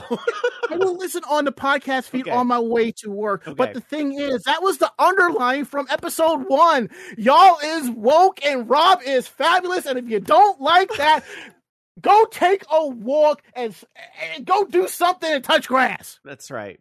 Except touch grass wasn't a saying in 2002, but that's all right. All right. And I don't think you came out on the show yet by that point. No. Do you remember in the early episodes? You came out on the show. I did. Later. I did. I didn't. But I just wasn't out. There's kind of, yeah. Anyway. Then again, there were some of us who knew and were still happy regardless. Well, I was out IRL. I just had a choice to not be out on the radio at first, but that's because some people on the internet are assholes. And Loki was staying in and even sang about it. That's an all-time. All right. That's it. We're wrapping up. Too many memories. Done with y'all. I can't take y'all anywhere. Too many core memories. All right. Anime Jam Session. Listen to it. And maybe you'll hear about Anime Hell at when Grandpa gets on his chair and tells stories. Maybe, but there is talk about a con that may have scammed some people that happened over the weekend. Tune in to find out more. Again? Well, don't worry. They'll give everybody 30 minutes in the ball pit. You got it. All right. Bye, Rama. Bye. Bye. All right. With that, I think we're going to wrap it up. Actually, let me check in with Loki real quick if there's any last-minute stories. I might have missed a headline, but I don't think I did. There is not. I figured. All right, well, that's fine because we're coming up on 2.5 hours. I think we're good to wrap up. I do want to, of course, thank everybody for listening tonight. Thank you for being back this week, even though we were gone last week very randomly. Let me tell you, I appreciated vacation in spite of everything we talked about tonight. I had a great time, and I'm going again next year, so I hope y'all are ready for it. And that's it. Thank you so much for listening to the show. We'll be back in 7 days to talk about whatever happens this week. Enjoy your gaming this week. If you like what you heard here at Orange Lounge Radio, tell a friend or two about the show. Help us spread the word because we are the show where every gamer has a voice, but we need more voices to put out on air. So, tell a friend. Spread the word. 5-star review on a site like iTunes, Spotify, or wherever it is you found this show goes an awful long way as well. Twitch links for VOG Network. We love those too. All right. Dark Sakura streaming tonight. Debbie Delight? I am.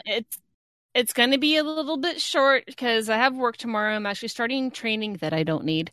But yeah, it's killer night on Debbie Delight, so it's going to happen. Please be there. Please stay. I could use some company. I've been a little down. Okay. So I'd appreciate it. But anyway, you don't have to. Just, it would be appreciated. All right. But anyway. Well, and what I would like to end with? Yes. Everybody, little bit gay. All right. Have a good one, Dark Sakura. Bye. Bye. All right. We'll go over to you, Loki. What's your final thought tonight? My final thought is that I will be, I was getting it ready. It's kind of already ready to go, but I still want to add a few more things to it. But I'll be dropping merch. Drop merch this week. I'm so excited to see what quotable things you have. It's right now. It's all the Robot Master stuff from season 2 of Channel 64. But for you, make that money. Yeah, we'll see about adding some other non things in there. I do need to do a Pixel Poop shirt. That'd be fun. There you go. Yeah, you should do a Pixel Poop shirt. All right, you have all the sprites. Just get permission from Aaron would be the nice thing to do. But I think he'd be okay with it. All right.